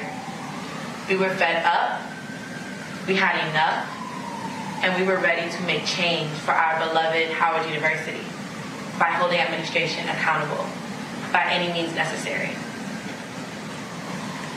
We spent 33 days challenging the Howard University administration. We spent 33 days saying that not only did our lives matter, that our voices matter, and our concerns matter. We spent 33 days affirming and fighting for the first-class housing that Reverend Jesse Jackson said we were entitled to. We came, we saw, we declared, and we won. We won for Howard students. We won for Howard University, both historic Howard and the future Howard. And we won for our community. We challenged the lack of accountability. We challenged the lack of safety, and we challenged the lack of our ability to even say that there was a problem. And at Beaches, everything's included for everyone. All right, folks, I'm going to play that back. We had a tech issue. Okay, go ahead. Take it from now. And hopefully, after I graduate, I can matriculate on the Howard Law. And hopefully, we won't have the same issues, because today is a new day for Bison everywhere. Today is a new day for the Bison sitting at the table and standing around us. Because tomorrow, the struggle continues, but these issues, we got what we came for. We got increased scrutiny. All right, folks, Howard University issued this statement. They posted this on Twitter. You can pull it up, please. Howard University is pleased to announce we have come to an agreement with the students who occupy Blackburn, and will share a longer message from Dr. Wayne Frederick on this topic later today. I have not seen that particular statement. Let me. I want to go to their. Twitter page. I want to see if Wayne has released something. Let's see here. Okay, let's see. Yes, he did issue a statement. Give me 1 second, folks. I'm going to pull it up. All righty. He issued a video statement, so let's go ahead and play it. Harriet's wildest dreams. Good afternoon. About a month ago, a group of students began the occupation of the Blackburn building. They did so to raise awareness for their concerns about housing conditions at the university, as well as other issues that they voiced to me and my administration. I am pleased to share with you today that through ongoing dialogue and a desire to hear and address their concerns, the student protesters have agreed to end the Blackburn occupation and leave the building. I also expect non-student protesters to depart the surrounding area and to end their occupation of the campus. This is a welcome development and a necessary conclusion to a challenging few weeks for everyone involved. This type of protest to occupy a building and the negative effect of doing so were felt throughout campus. Protest drives change. I accept and applaud it. I do, however, struggle with a type of protest that jeopardizes student safety, the very thing that students said prompted their concerns. The health and well-being of students is the most important part of my job as president. As I have said before, even one issue in one of our residence halls is too many, and we will continue to remain vigilant in our pledge to maintain safe and best-in-class housing. We have so much more to accomplish together, and the future for all of Howard looks very bright. Our Howard Forward strategic plan, which was launched in 2019, will continue to guide our path and build upon our success as we transform the academy, research enterprise, and financial strength of the university to be best in class. It's not lost on me that that must also be met with empathy. Our 2020 Campus Master Plan speaks to a strategy to grow and invest in our beloved Hilltop, which will continue to improve the campus experiences for our students, faculty, and staff. The progress can only be achieved by coming together as one Howard, one Bison. As we close in on the Thanksgiving holiday, I'm encouraged and excited about the work we have accomplished and the work we will continue to do together to reinforce our beloved Howard University. We look forward to working collaboratively to address concerns and build a culture where all are heard. I will continue to open lines of communication and will hold my traditional State of the University address next semester, which has always included an open dialogue with the audience. Building an institution we can all be proud of requires work every day. Folks, that was Wayne Frederick, the president of Howard University. This had gone on for quite some time, Omokongo, and I mean, obviously, it was constantly being, with the social media, national media, a lot of focus was placed on Howard University, and both sides wanted to bring this to a conclusion. And really, it was the alumni gathering. There were alumni who came to Howard on Saturday, including Newark Mayor Ras Baraka, who played a critical role in brokering this deal. Yeah, it is great to see, and at the same time, it's just sad, Roland, because should have never come to this. I remember when you did the story a few weeks ago, and you were there, and you went inside, and I remember as an undergrad here in D.C., I wasn't a Howard student, but would go there often, and it was just sad to see. And I want to commend these young women leaders who stood strong in front of the university and brought this to national attention. And now that we are here, we just hope that everybody can just get better and stronger from this experience, because we're talking about our babies here, and they should never have had to be put in a position where they were not safe. I'm glad that the university did respond as it did, but Howard University has had so much great news over the last few months with Felicia Rashad, the Chatsworth building, and just the list, Ta-Nehisi Coates, the list goes on and on.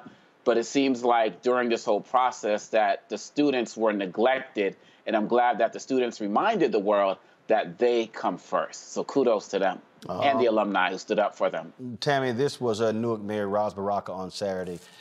This is what Chuck Modi posted on his Twitter feed. I love Howard is responsible for everything that, you know, I've been able to do in my life. Besides my mother and father, you know, they deserve all of the credit, and Howard University. I'm just going to say that. And protesting was a part of my education at Howard University. Your protesting is a part of your education at Howard University. It is a part of it. It's not, I don't think we're going to have a time when people are not going to protest. I think it's a part of your coming of age at this university, your ability to see the world as it is. And once you begin to understand the world and understand yourself in it, you automatically begin to figure out that it is your duty and your responsibility to change it. And that you can't live in it the way it already exists, and it has to change, right? That becomes your responsibility. So protesting is a part of that. So I don't want you to feel like you're doing anything wrong, because you're not. What you're doing is in the tradition of thousands of people that came before you, even the people we named the buildings after, were also protesters, and they're in many different ways. So I just want you to be clear on that and not be shamed by people who want you to be embarrassed by the fact that you are standing up for what you think is right, and they want you to believe that this is against Howard's tradition. No, it is in Howard's tradition that you do this. Tammy, Mayor Ras Baraka played a crucial role in going between the students and the administration and brokering this deal. And what you're seeing is not just at Howard University, other students. We talked about Tuskegee, how the students were sick and tired of the conditions with the band. Tuskegee responded, replaced the band director, and made other changes. Students are making it clear they're spending money on tuition and they want to use their voices. It's amazing, Roland, the fact that these young leaders are using their voices and speaking up, speaking out about the conditions they're facing and demanding change. I am so proud of the students of Howard. You know, before moving back to Texas, I was a senior attorney at DOJ in Washington, D.C. for 10 years, and so many of my friends attended Howard, my mentees attended Howard, so to see what those students were able to accomplish and to see their alumni rally around them to help bring this to national media attention so that they could get the change they deserve is amazing. It's also amazing that other students at other HBCUs are following suit and using their voices to speak up and protest so that they can have the change that they need. It's so incredibly inspiring to see this younger generation just being very courageous. Eugene? Look, that video was hard to watch, right? I mean, that video made Travis Scott's video look like golden PR. This comes down to be really simple. The students want a PR font, so now the university actually has to take actual action. The words fall on deaf ears when you come in and you say, "Oh, the health and safety of the students matter, and we care about how they protest and protest in a way that doesn't, put in jeopardy health and safety of people." Well, they would be protesting if these problems weren't persistent problems. They aren't new problems, but they're persistent problems. And so at this point in time, I'm glad there's a resolution. I'm glad there's a settlement. I'm glad that there's an understanding. But it's time for action. And if this president and this board can't take proper action, or they aren't, or they're going to take negligent action, then they'll all be resigned and tossed out. You can't protect the quote-unquote greatness and legacy of an institution if its current day leaders are literally tarnishing that institution. Because at the end of the day, these universities will not exist without the students. Students paying tuition. Well, I tell you, and also those the folks who were over the housing, as well as other areas, they also have been under intense pressure as well. And so we'll see what happens next. Got to go to a break. We come back. What happened today in the case of 3 white men on trial for killing Ahmaud Arbery? Their white defense attorney continues to antagonize and piss off black preachers. We'll discuss that next on Roland Martin Unfiltered on the Black Star Network.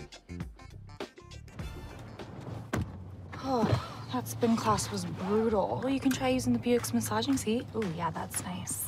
Can I use Apple CarPlay to put some music on? Sure. It's wireless. It's something we all like. Okay, hold on. What's your Buick's Wi-Fi password? Buick Envision 2021. Oh, you should pick something stronger. That's really predictable. That's a really tight spot. Don't worry. I used to hate parallel parking. Me too. Hey. Really outdid yourself. Yes, we did. The all-new Buick Envision, an SUV built around you, all of you. Once upon a time, there lived a princess with really long hair who was waiting for a prince to come save her. But really, who has time for that? Let's go. Feeling myself. I'm feeling She ordered herself a ladder with Prime one-day delivery, and she was out of there. I want some hood girls looking back at it and a good girl in my tax bracket. Now, her hairdressing empire is killing it. And the prince, well, who cares? Prime changes everything. Hi, I'm Gavin Houston. Hey, what's up, y'all? It's your boy Jacob Lattimore, and you're now watching Roland Martin right now.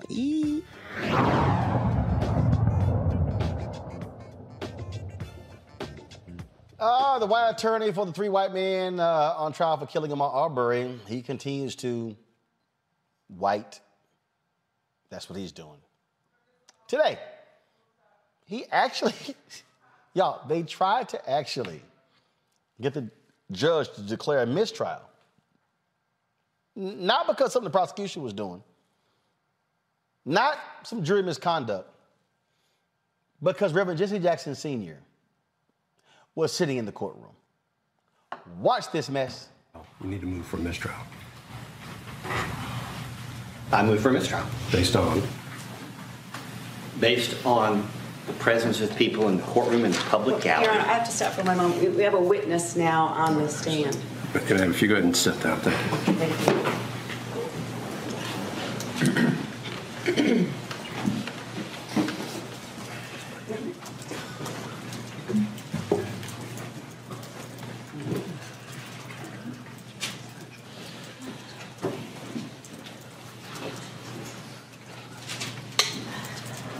And I do actually very much appreciate the court helping me maintain a record on this. We formally moved for a mistrial under the 5th, 6th, and 14th Amendments of the U.S. Constitution, parallel provisions of the Constitution of the state of Georgia.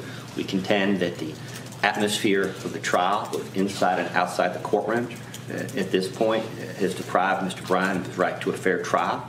I understand that co-counsel vehemently disagree on some aspects of that motion, and if they don't want to join, that's their business.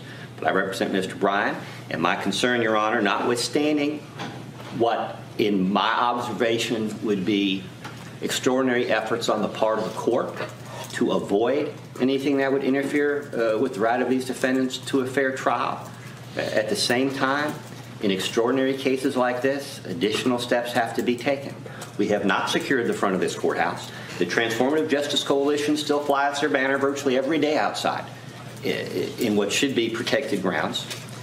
Your Honor, we have had numerous instances during several instances during jury selection of nonverbal communications between the victim's family and jurors, or from juror to the victim's family. We've had several emotional outbursts during the trial of this case, notwithstanding the substantial efforts of the court to ensure that they don't take place. And we have had civil rights icons sitting in here in what the civil rights community contends is a quote-unquote test case for civil rights in the United States, eyeballing these jurors, including one today with his mask down, which the court doesn't want to make part of the record. Under Supreme... I rephrased that. Didn't make part of the record. Thank you. Yeah, I rephrased. You made it part of the record. Well, until the court acknowledges it, it's not part of the record. Keep going, Mr. Coffey.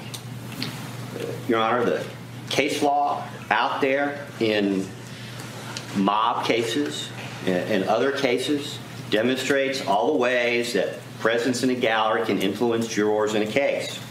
And I certainly don't mean to suggest that Al Sharpton or Jesse Jackson or any other pastor belong to a mob, but at the same time, we are talking about organized behavior by whoever outside the courthouse leading up to this case, where we have all these community leaders fearful that the city's going to burn down. This isn't a mob case. If you testify against a gangster, they might burn your house down. They might burn your business down. They're not going to burn your whole city down. And that is the concern that I believe jurors have expressed during the voir dire process, in that a county commissioner, a mayor, school board member, a bunch of pastors in this community, both black and white, have been talking about. So in that context, we believe the totality of the circumstances, which is what this court looks at under Shepard v. Maxwell, under the totality of circumstances, this trial has been sufficiently infected, notwithstanding the best efforts of the court, to the point where Mr. Brown's ability to receive a fair trial has become an open question. We think that line's been crossed. The court may see it differently, but we've made that for purposes of the record.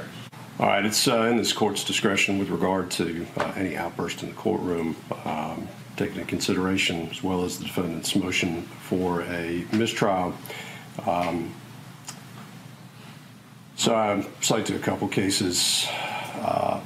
Let's see, Forney, I think it's Forney versus State, 255 Georgia 316, which actually recognizes that emotions are neither unreasonable nor unexpected during a murder trial. And the demonstrations and outbursts which occurred during the course of the trial are matters within the court's discretion to evaluate. The court heard exactly what I described on the record, decided to remove the jury briefly, and it was ready to get started. Based on that outburst, the court is not granting a mistrial.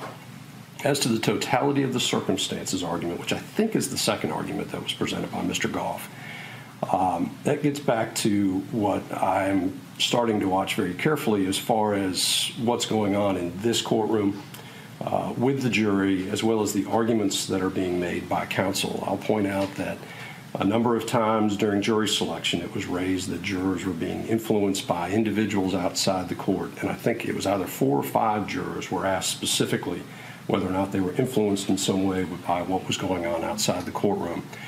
And they were not.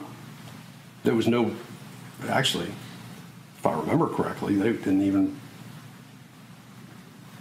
recognize or see what was going on outside the courtroom. And as counsel are aware, because I have briefed counsel, there are steps being taken by the court during the jury trial to ensure that jurors are not influenced by anything happening around the courthouse. So then we start getting into what we have now with individual members or individuals coming into the courtroom. I will say that is directly in response, Mr. Goff, to statements you made, which I find reprehensible. The Colonel Sanders statement you made last week, I would suggest maybe something that has influenced what is going on here. In response to that, and to his credit, Mr. Sheffield made some comments, but did say, come one, come all. And so now the court is faced with balancing a lot of things going on outside this courtroom and doing it in a way that respects members of the public's right to be in the courtroom, as well as what I'm trying to put out there is a fair trial, right? So you need to understand, everybody, that your words in this courtroom have an impact on a lot of what's going on. And so my measured response at this point is to balance all of that out and try to move forward with the trial. I'm not granting a mistrial at this point based on these arguments that are being made, because I think, well, I'm not granting a mistrial at this point based on the arguments that have been made. So the white attorney caused the whole uproar, and he's now complaining about the uproar.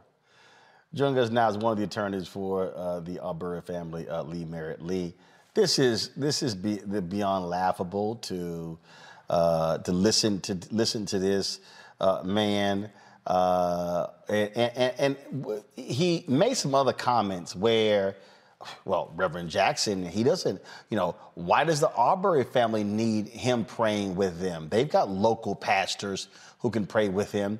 And then for him to drop in here, oh, people are afraid they're going to burn the town down. It's going to be riot. This white attorney is throwing out every racist thought, every racist thing he can think of in order to get these racists off for killing Ahmaud Arbery. No, that's exactly it. On the one hand, they're arguing that Wanda should be strong enough to sort of deal with seeing the grisly details of her son's murder by herself, without making any outbursts. Because a part of the motion to dismiss the trial, or a motion for a mistrial today, included the fact that she let out a slight whimper when a picture of Ahmaud was introduced into evidence. And so while she's dealing with this very difficult thing, they're saying that she not only does she have to deal with it quietly, she should also have to deal with it alone, and without the support of our full community. It's beyond. It used to be cute, it's no longer cute. This person is harassing a grieving mother during the murder trial of her son. Well, and the thing that's just crazy to me is, well, why can't she get a local pastor to pray with her? Why does she need Reverend Jack? I mean, okay, he was eyeballing a juror. Right, eyeballing a jury. Nonverbal communications being alleged. Okay, so the jury walks in. If the jury walks in that way, is Reverend supposed to do this here? Turn away and don't look at the jury? And if you really look at the breakdown of the courtroom, there are 3 rows reserved for the 3 defendants and their family. Wanda's role is in the very back of the courtroom. So she occupies the last row with Marcus Arbery, Ahmaud's dad. And they each get 1 person to come in the courtroom with them. Typically, it's one of the attorneys in the case so that we gather all the evidence for the federal suit. And then there's a pastor who's helping them with the grieving process. But in front of them is the mother of the men who murdered her son, is the wives, the children. And then directly in front of them is of course, defense table with Travis McMichael, Gregory McMichael, Roddy Bryan sitting there, the men who actually murdered her son, just feet away from her. And she's supposed to deal with all of this with no support and no noise. Well, I don't know what his attorney thinks, but guess what? He's about to see a whole bunch of black preachers and black people on Thursday at 11 a.m. We are going to be in Brunswick, Georgia as well, live streaming that news conference. They're expecting a minimum of 100 black preachers. I'm hearing it could be as high as 200 or 300 who show up in Brunswick, Georgia as a major show of force. And so if this judge wanted to see some black preachers, he's about to get his wish. And Roland, I've been speaking to Al about that. There are 200 confirmed pastors coming so far, and we expect that number to grow. We just want to emphasize, as people come to the city of Brunswick, we encourage you to come stand with this family. Just know this is a solemn gathering.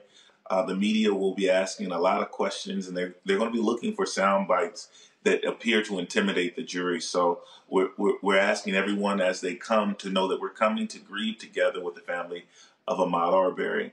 We're not really there to engage the media, and to the extent that we do, our message is the same. We're here as a show of support. We have every right to support and stand with a grieving family and a community during one of the most important trials of the century.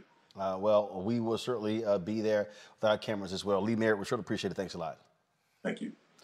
It really is incredible to listen to that white attorney, Tammy, make those comments, and specifically singling out black preachers. There are white preachers. There are Jewish rabbis who have been standing with this family, but no. Is black preachers. Don't want the black preachers in court. You know what, Roland? You are absolutely correct. And this is the same attorney who earlier in the trial, he was talking about during jury selection, he mentioned how there were not enough pretty much uneducated white men on the jury because the jury needed to represent a cross-section of the defendant's peers. And he alluded to some of the arguments that, black people make whenever, we have been faced with all white juries and having these very egregious types of trials against us. And he's trying to flip it, so to speak, to cater his narrative for his white defendant. And he's the attorney, the one that we saw the clip of. That's the attorney for Roddy. And just so everyone understands and remembers, Roddy is the one who reported the very gruesome murder of Mr. Arbery by Travis McMichael and Gregory McMichael. That's the father and the son.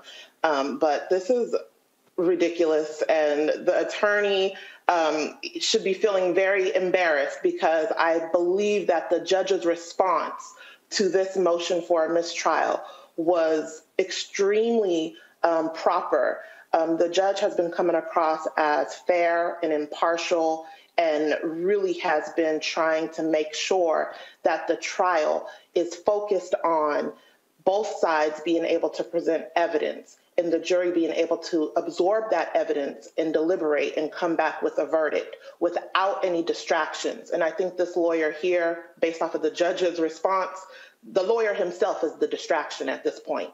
Oh, absolutely. And in fact, Eugene Omokongo, I just want to play for you, again, even more insulting comments that Kevin Ngo said as Reverend Jackson sat in the courtroom. Listen to this. The issue that Ray brought up previously is how many pastors does the Arbery family have?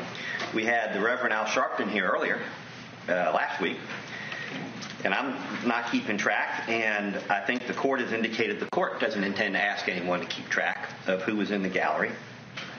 But I don't know who Mr. Jackson, Reverend Jackson, is pastoring here. My understanding is, and I was given names, that the Arbery family have local pastors. They also have attorneys. Mr. Arbery, Marcus, has a team of lawyers to comfort him through these proceedings. Certainly, Ms. Cooper has been amply comforted by her legal counsel. And we are concerned about whether it's conscious or unconscious, the impact of their presence with respect to the jury and with respect to the proceedings in this case. And I guess the next question is, which pastor is next? Is Raphael Warnock going to be the next person appearing this afternoon? We don't know. Your Honor, I would submit, with all respect to the Reverend Jesse Jackson, that this is no different than bringing in police officers or uniformed prison guards in a small town where a young black man has been accused of assaulting a law enforcement officer or corrections officer. As I have noted before, the city of Brunswick is indeed a fishbowl. Your Honor, I understand that the court, maybe I misunderstood the court the other day, but I think the court had indicated it was the court's understanding or assumption that the Arbery family is giving up seats in the public gallery so that these gentlemen may be present. With all due respect, Your Honor, the seats in the public gallery of a courtroom are not like courtside seats at a Lakers game. There are no First Amendment rights in the public gallery of a courtroom. There is no standing of any particular individual to be present in the public gallery of a courtroom. And there is no reason for these prominent icons in the civil rights movement to be here. This is a case that has been postured in. So here's what's a trip to me, Omokongo. He's whining and complaining. Did you see the white woman who was in front of the Reverend Jackson? Now, you heard Lee Merritt say that the other rows reserved for other family members. That white woman's like, what the hell is this fool doing? You heard the judge also say, your other counsel, they disagree with you. The other guys like, man, if you don't sit your ass down, you about to make this thing worse for us. It was sad, man.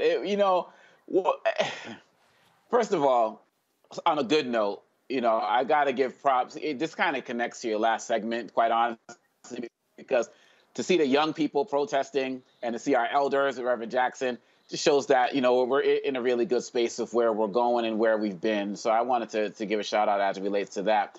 But I feel like this lawyer, sort of like with the Rittenhouse judge, I feel like these guys are angling to be like their next Fox show contributors right now in terms of what they're doing. But I am a little bit concerned, Roland, that his antics are really going to influence this jury. He said, to go to what Tammy was saying earlier, we need more Bubbas, on the jury. And I feel like what he's doing might be successful. And that's the part that kind of scares me, because this judge is not being assertive enough in shutting him down. Well, here's the deal. He's making the arguments outside the presence of the jury, but what he's also doing with the constant interrupting Eugene, it does have an impact as well. He wants to disrupt the flow of the trial. And what's going to happen on Thursday, you're going to have a show of force, and he's going to be able to say, see, look at all these preachers here. Well, you open that can of worms, Deal with it. Look, you mess around, find out. And that's what's going to happen here. Look, the thing is this. This defense attorney has pretty much let us know that he's a racist above racist, right? And for what it's worth, he's running the conservative talk radio playbook. Demonized Jesse Jackson, demonized Al Sharpton, even brought in Raphael Warnock. I think, look, the next person to probably come comfort this family at the court case should be Senator Warnock. So the thing is this. I think this judge is proper in denying a mistrial. There's been nothing here to warrant a mistrial. If anything, it's been the defense's antics and tactics of trying to break the flow of the trial, trying to break the flow of the information being delivered to the jurors. And so, I'm looking forward to seeing the 200-plus pastors show up in force. And let's see what, this racist defense attorney that is showing his colors every day in his courtroom has to say about that. Indeed. All right, folks, real quick, before I go to a break, the latest in the Kyle Rittenhouse case. The judge in that case has dropped the misdemeanor gun charge against Kyle Rittenhouse. George Bruce Schroeder dismissed one of the 7 counts after the defense argued Rittenhouse's AR-15 was longer than the illegal length of 16 inches, thus making it legal for the teen to have the gun in Wisconsin. In closing arguments today, the defense says the victim deserved to be killed because of his actions, but the prosecution argued that Rittenhouse was not acting in self-defense when he committed the crimes. It has also instructed you on provocation. You cannot hide behind self-defense if you provoked the incident. If you created the danger, you forfeit the right to self-defense. By bringing that gun, aiming it at people, threatening people's lives, the defendant provoked everything. And if he does that, he has to exhaust all reasonable means to avoid a confrontation. All reasonable means. So if Joseph Rosenbaum's running at him, Joseph Rosenbaum is no threat to his life. And not only is the defendant expected to run, he's expected to yell, push, shove that rag doll around, run back for help, call 911, call for help, do all sorts of other things besides just turn and fire 4 shots. Kyle shot Joseph Rosenbaum to stop a threat to his person. And I'm glad he shot him, because if Joseph Rosenbaum had got that gun, I don't for a minute believe he wouldn't have used it against somebody else. He was irrational and crazy. Rittenhouse killed 2 men and gravely injured another during anti-racism protests in Kenosha, Wisconsin on August 25th, 2020. We'll keep you updated as the jury begins deliberations. A federal court has rejected the appeal for Oklahoma inmate Julius Jones and 3 other death row inmates set to face execution in the next few months. Jones is scheduled to die on this Thursday, unless Oklahoma Governor Kevin Stitt rules to grant clemency in his particular case. The Oklahoma inmate has received recommendations from the Oklahoma Parole Board for clemency and commutation, not once but twice. However, Stitt has not said a word on the case. All right, folks, got to go to a break. We come back. Beto O'Rourke. Is he running for governor of Texas? He makes his announcement. You're watching Roland Martin Unfiltered on the Black Star Network.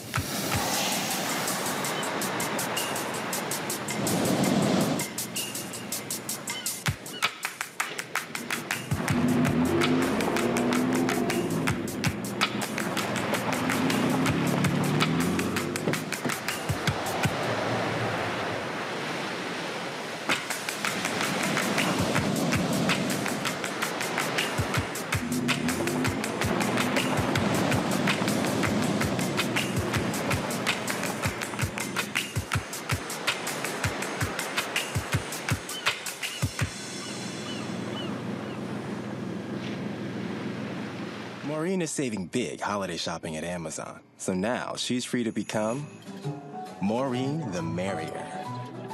Food is her love language. And she really loves her grandson. Like, really loves. Hi, y'all doing? It's your favorite funny girl, Amanda Seales. Hi, I'm Anthony Brown from Anthony Brown and Group Therapy. What up, Lana Well, and you are watching Roland Martin Unfiltered.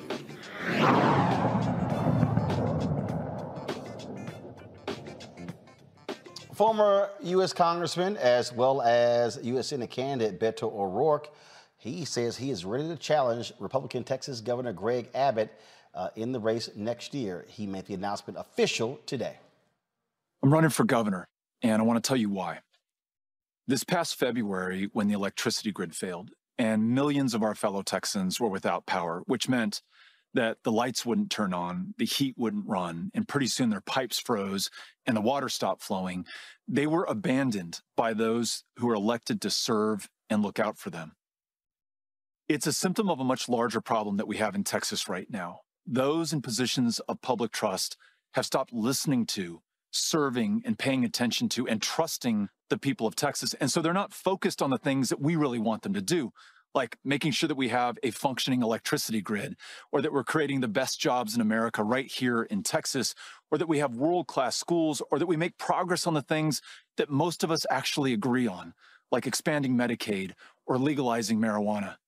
Instead, they're focusing on the kind of extremist policies around abortion or permitless carry, or even in our schools, that really only divide us and keep us apart and stop us from working together on the truly big things that we want to achieve for one another. It's a really small vision for such a big state, but it doesn't have to be that way. And I know that together we can get back to being big again, because I saw that in February when the electricity grid failed and those in power failed all of us. It was the people of Texas who were willing to put their differences behind them and get to work doing the job at hand, which meant helping our fellow Texans get through that crisis.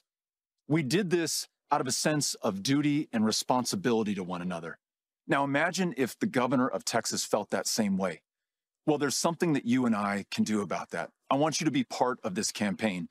And whether that begins today with a campaign contribution, or signing up for a volunteer shift, or just committing yourself to talking with your friends and family about how important this election is, I want you on the team. And I want to win this with you and for all the people of Texas. I'm looking forward to seeing you out there on the campaign trail. Thank you.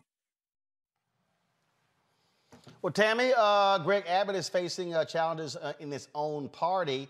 A lot of people have been very unhappy with him in the state when it comes to the pandemic response, but also not allowing folks to invoke their own mask mandates. And so we know Beto can raise a whole lot of money. The question is, can he rally Texas Democrats and put them over the hump to beat Greg Abbott? Your thoughts? You know, as a fellow Texan, Roland, we all felt Beto O'Rourke's impact whenever he ran in 2018 against Ted Cruz and narrowly lost to him. So I think that Texas Democrats really need to rally around and support this campaign for governor for this Democratic candidate so that we can actually see some wins and a success of having him beat Greg Abbott, because a lot of Texans, including Republicans, have been, as you mentioned, very disappointed with the way Greg Abbott handled not only the winter storm in February, which paralyzed the state of Texas. I don't think that people truly understand how bad it was, how cold it was, and how many days we were without power. And that impacted not only Democrats, but also Republicans. And we saw a lot of bipartisan efforts being made. But I think that because the Republicans were unhappy with Greg Abbott's response, and they are no longer really liking this very extreme divisiveness from the Trump era, they kind of want to distance themselves from that. Gotcha. And he still is kind of reminiscent to that. I think that there's going to be a lot of support, and as long as the Texas Democrats rally around and get it together, we can turn Texas blue. Bottom line here, Eugene, it's about raising lots of money, being able to rally the base. He came within 2.5 points of beating Ted Cruz. He's got his work cut out for him. But again, he has the advantage of having a lot of people who want to see him win and the ability to raise lots of money. Look, he'll be able to raise money. He'll be able to organize people. He has a message. The question is, can he grab enough voters to cross over to win the election?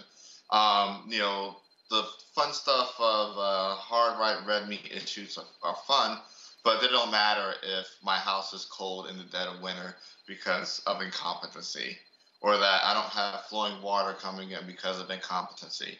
You know, when my basic needs are affected by somebody that is incompetent or provides incompetent leadership or decides to skip off to Cancun during the middle of a crisis, you know, I don't care about any of the other fun stuff when my survival's at stake. And I think that, you know, the one smart thing Beto's already done is lead off with the issue of you know, what happened during the winter storm last year when the utilities essentially shut off, not because somebody didn't pay their bill, but because the government failed their people.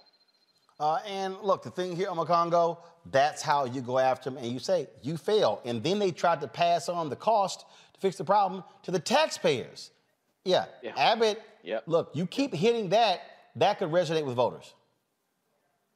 Absolutely. That was a very Biden-esque message from Beto, because we know that people are going to try to paint him as an extreme with his past comments about guns and so on and so forth. And look, one of the things he has going for him is these infrastructure bills. People that he's going to be able to talk about, this is what's happening. I'm going to help continue these programs that you're starting to see come to our state. And I believe that if he continues on this kind of moderate style path, and as long as we protect the voting rights of the people of Texas and across the country, he has a chance of winning that next election. All right, folks. So tight 1 second. Got to go to break. We come back. Fit, Live, Win. Talk about working out for your mental health. That's next. And Roland Martin Unfiltered.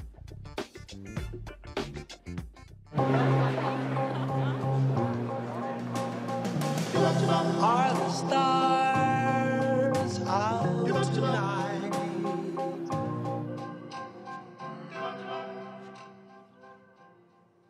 Alexa, play our favorite song again. Okay.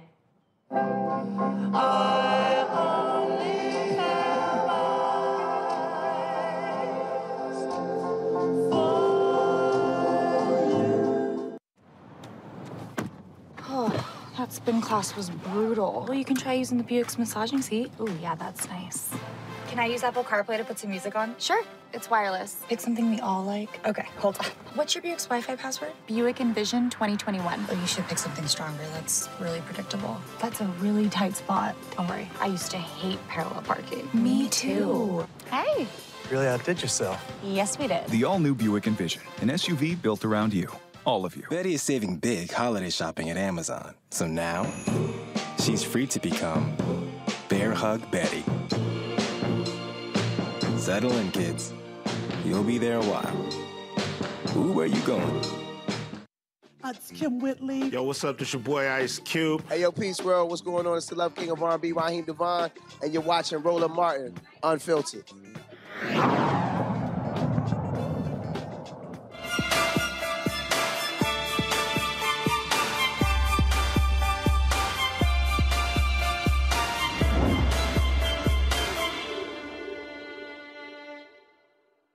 All right, folks, many people work out because they want to improve their physical health, improve their body. But how does it impact your mental health?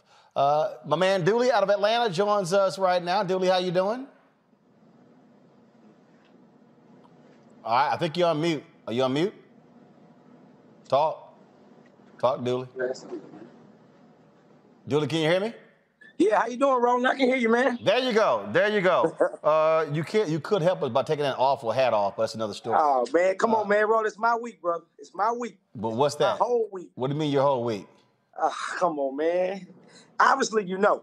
I don't. Obviously, you know what this week is. I don't. It's the greatest fraternities in the world, Founders Day, and that's where I got this hat on for, Roland. Oh, I think you're greatly confused.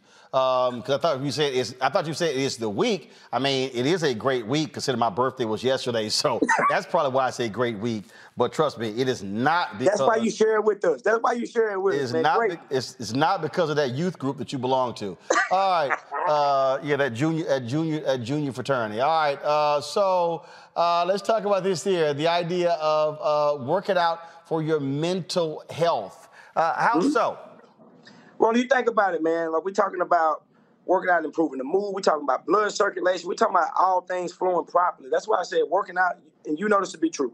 Like I said, as you get older and as we start and stop being able to produce and do certain things, you got to find you something, man, to get that body flowing, get some circulation. Like, I think everybody waking up stiff and sore and all that. That's why working out, keeping that body moving is so important, brother. Well, look, I know some people who, I mean, they say, look, it allows them to step away. It allows them to free their mind up, by working out. Some do it by walking, by being able to, to walk outdoors. Because also the stress levels that with us also impact. People have depression. They have anxiety, and so I know many who say working out matters. Yeah, and you think about it, you look at like the rates now, I'm sure that number has quadrupled since the pandemic. And that's why I was telling people when we was confined to the house for so long, and you look at it like, if you was to pull some numbers, I had some earlier too, I should have brought them, but you like that number is almost quadrupled when you start thinking about anxiety and depression. So the number one way to free that up is, like you just said, man, getting active, working out, getting outside, and keeping that body moving. It absolutely does matter. Eugene, you were doing that for a while, beating back your diabetes. Was it important for your mental health? Absolutely. It was extremely important for mental health. Without it, probably be able to sit here and go back and forth with you a couple years later. Yeah. Absolutely. Question, Tammy, Omekongo, what you got for Dooley? Well, as someone who has a degree in exercise science from the University of Houston, I agree with everything that you're saying. Yeah, hold on. You got a degree in, hold on, girl. How many jobs you got? You got a degree in exercise science. You a park attorney. You ran for Congress. How many jobs you got? Sure did. That girl's credentials is long. My credentials are a CVS receipt. Theirs is a business card. She's done a lot of stuff. That's H-Town. Hold it down. That's that H-Town. You know what I'm saying? I can't Exercise science. Exercise science from the University of Houston. Sure did. I was a personal trainer before I went to chiropractic school. Sure did. But only did that for 1 year. You only did it for 1 year. What happened? They drove you crazy? Absolutely. Listen, I was like, you know what? There's a lot of memorizing. Let me go to law school. Yep. All right. What's your question or statement for Dooley? Go ahead. Dooley, so what types of exercises do you recommend for us busy professionals?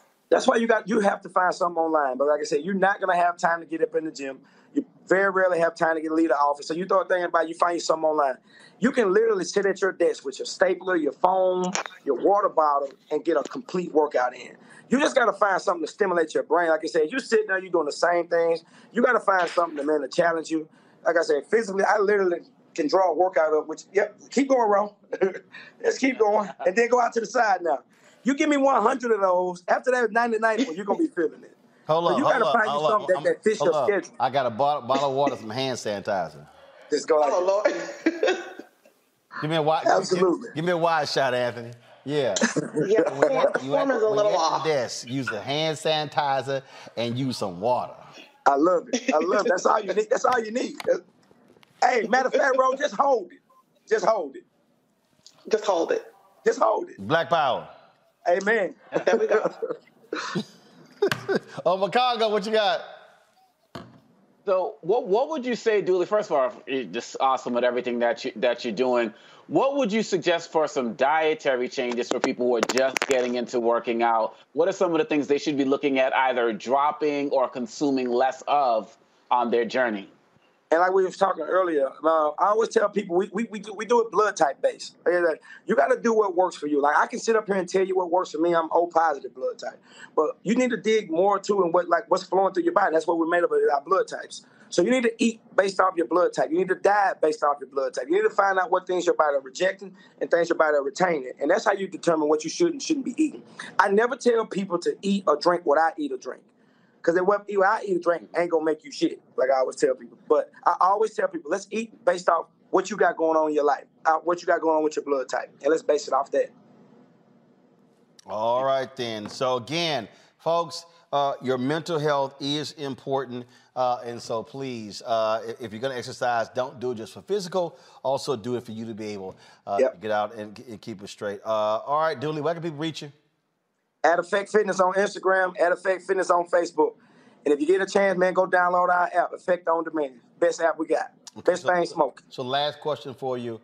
Okay, so what in the hell I do if I'm using my water bottle to work out, but then I finish drinking it? Now you need another water bottle. I mean, do I do pinky raises? Yeah, keep going. Just keep going. All right, Dooley, I appreciate it. Thanks a lot. All right, man. All right, Tammy, Eugene, Chicago, I appreciate it. Thanks for joining us on today's panel. Folks, if y'all want to support what we do, please download the Black Star Network app. I had a brother send me a tweet just a moment ago. He said, man, Twitter was buffering, but I'm glad I got the Black Star Network app. See, I told y'all. See, y'all ain't got to worry about no Instagram, Twitter, Facebook. Download the app. You can watch the show that way. And we're about to launch some new shows, so you definitely want to do that. All platforms, Apple phone, Android phone, Apple TV, Android TV, Roku, Xbox, Samsung, Amazon Fire TV as well. Come on. Anthony, come on, show the graphic. Come on, let's go. I already ran through all of them already. Let's go. All right, y'all. So that's how you download the app right there. You can also support our Bring the Funk fan club. Every dollar you give goes to support the show. Cash App is $RM Unfiltered. PayPal is R Martin Unfiltered. Venmo is venmo.com/RM Unfiltered. Zelle, rolling at SMartin.com, rolling at RolandMartinUnfiltered.com. Folks, that is it for us. Don't forget, we're going to be in Brunswick, Georgia on Wednesday and Thursday. And I'm in New York City on Friday. Crazy busy week. So we appreciate it. Again, your dollars makes it possible. Support the show. We may also thank the partners, our advertising partners. So Verizon just started today. Thank you very much, Verizon. We've got Amazon, Buick, and Nissan. Thank you so very much as well. I appreciate those companies that support Black-owned media. Why? Because hashtag Black-owned media matters. I will see y'all tomorrow right here. Roland Martin Unfiltered, Black Star Network. Holla!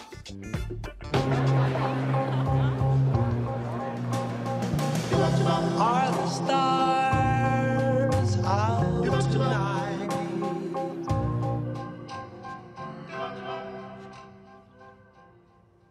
Alexa, play our favorite song again. Okay. I only have eyes for you.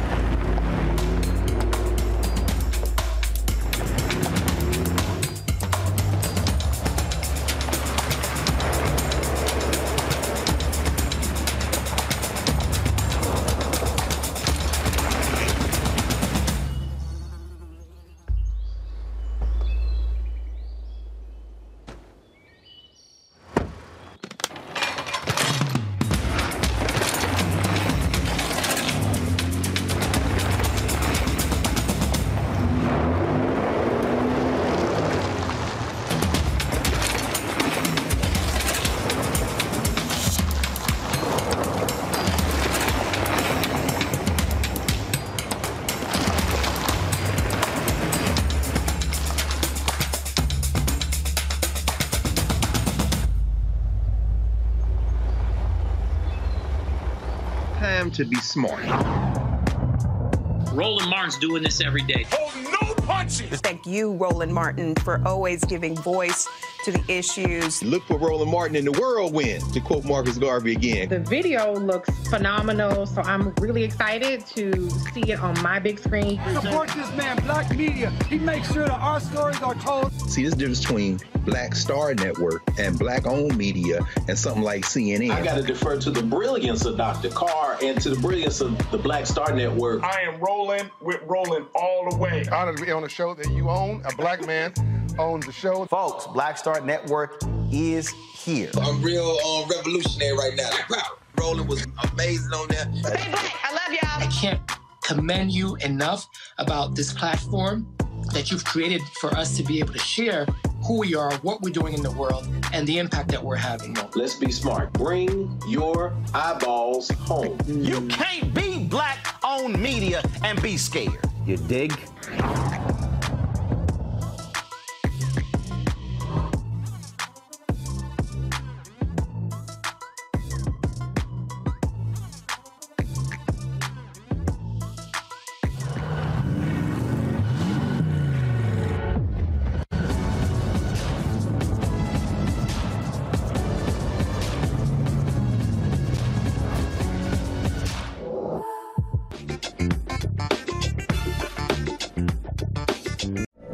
From BBC Radio 4, Britain's biggest paranormal podcast is going on a road trip. I thought in that moment, oh my God, we've summoned something from this board. This is Uncanny USA. He says, somebody's in the house, and I screamed. Listen to Uncanny USA wherever you get your BBC podcasts, if you dare.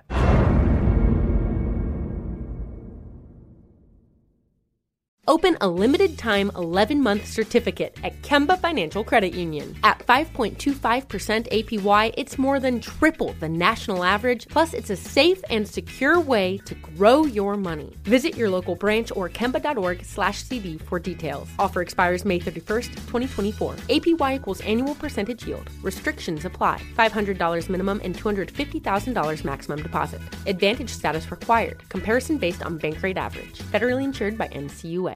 With the Lucky Land Slots, you can get lucky just about anywhere. This is your captain speaking. We've got clear runway and the weather's fine, but we're just going to circle up here a while and get lucky. No, nothing like that. It's just these cash prizes add up quick. So I suggest you sit back, keep your tray table upright, and start getting lucky.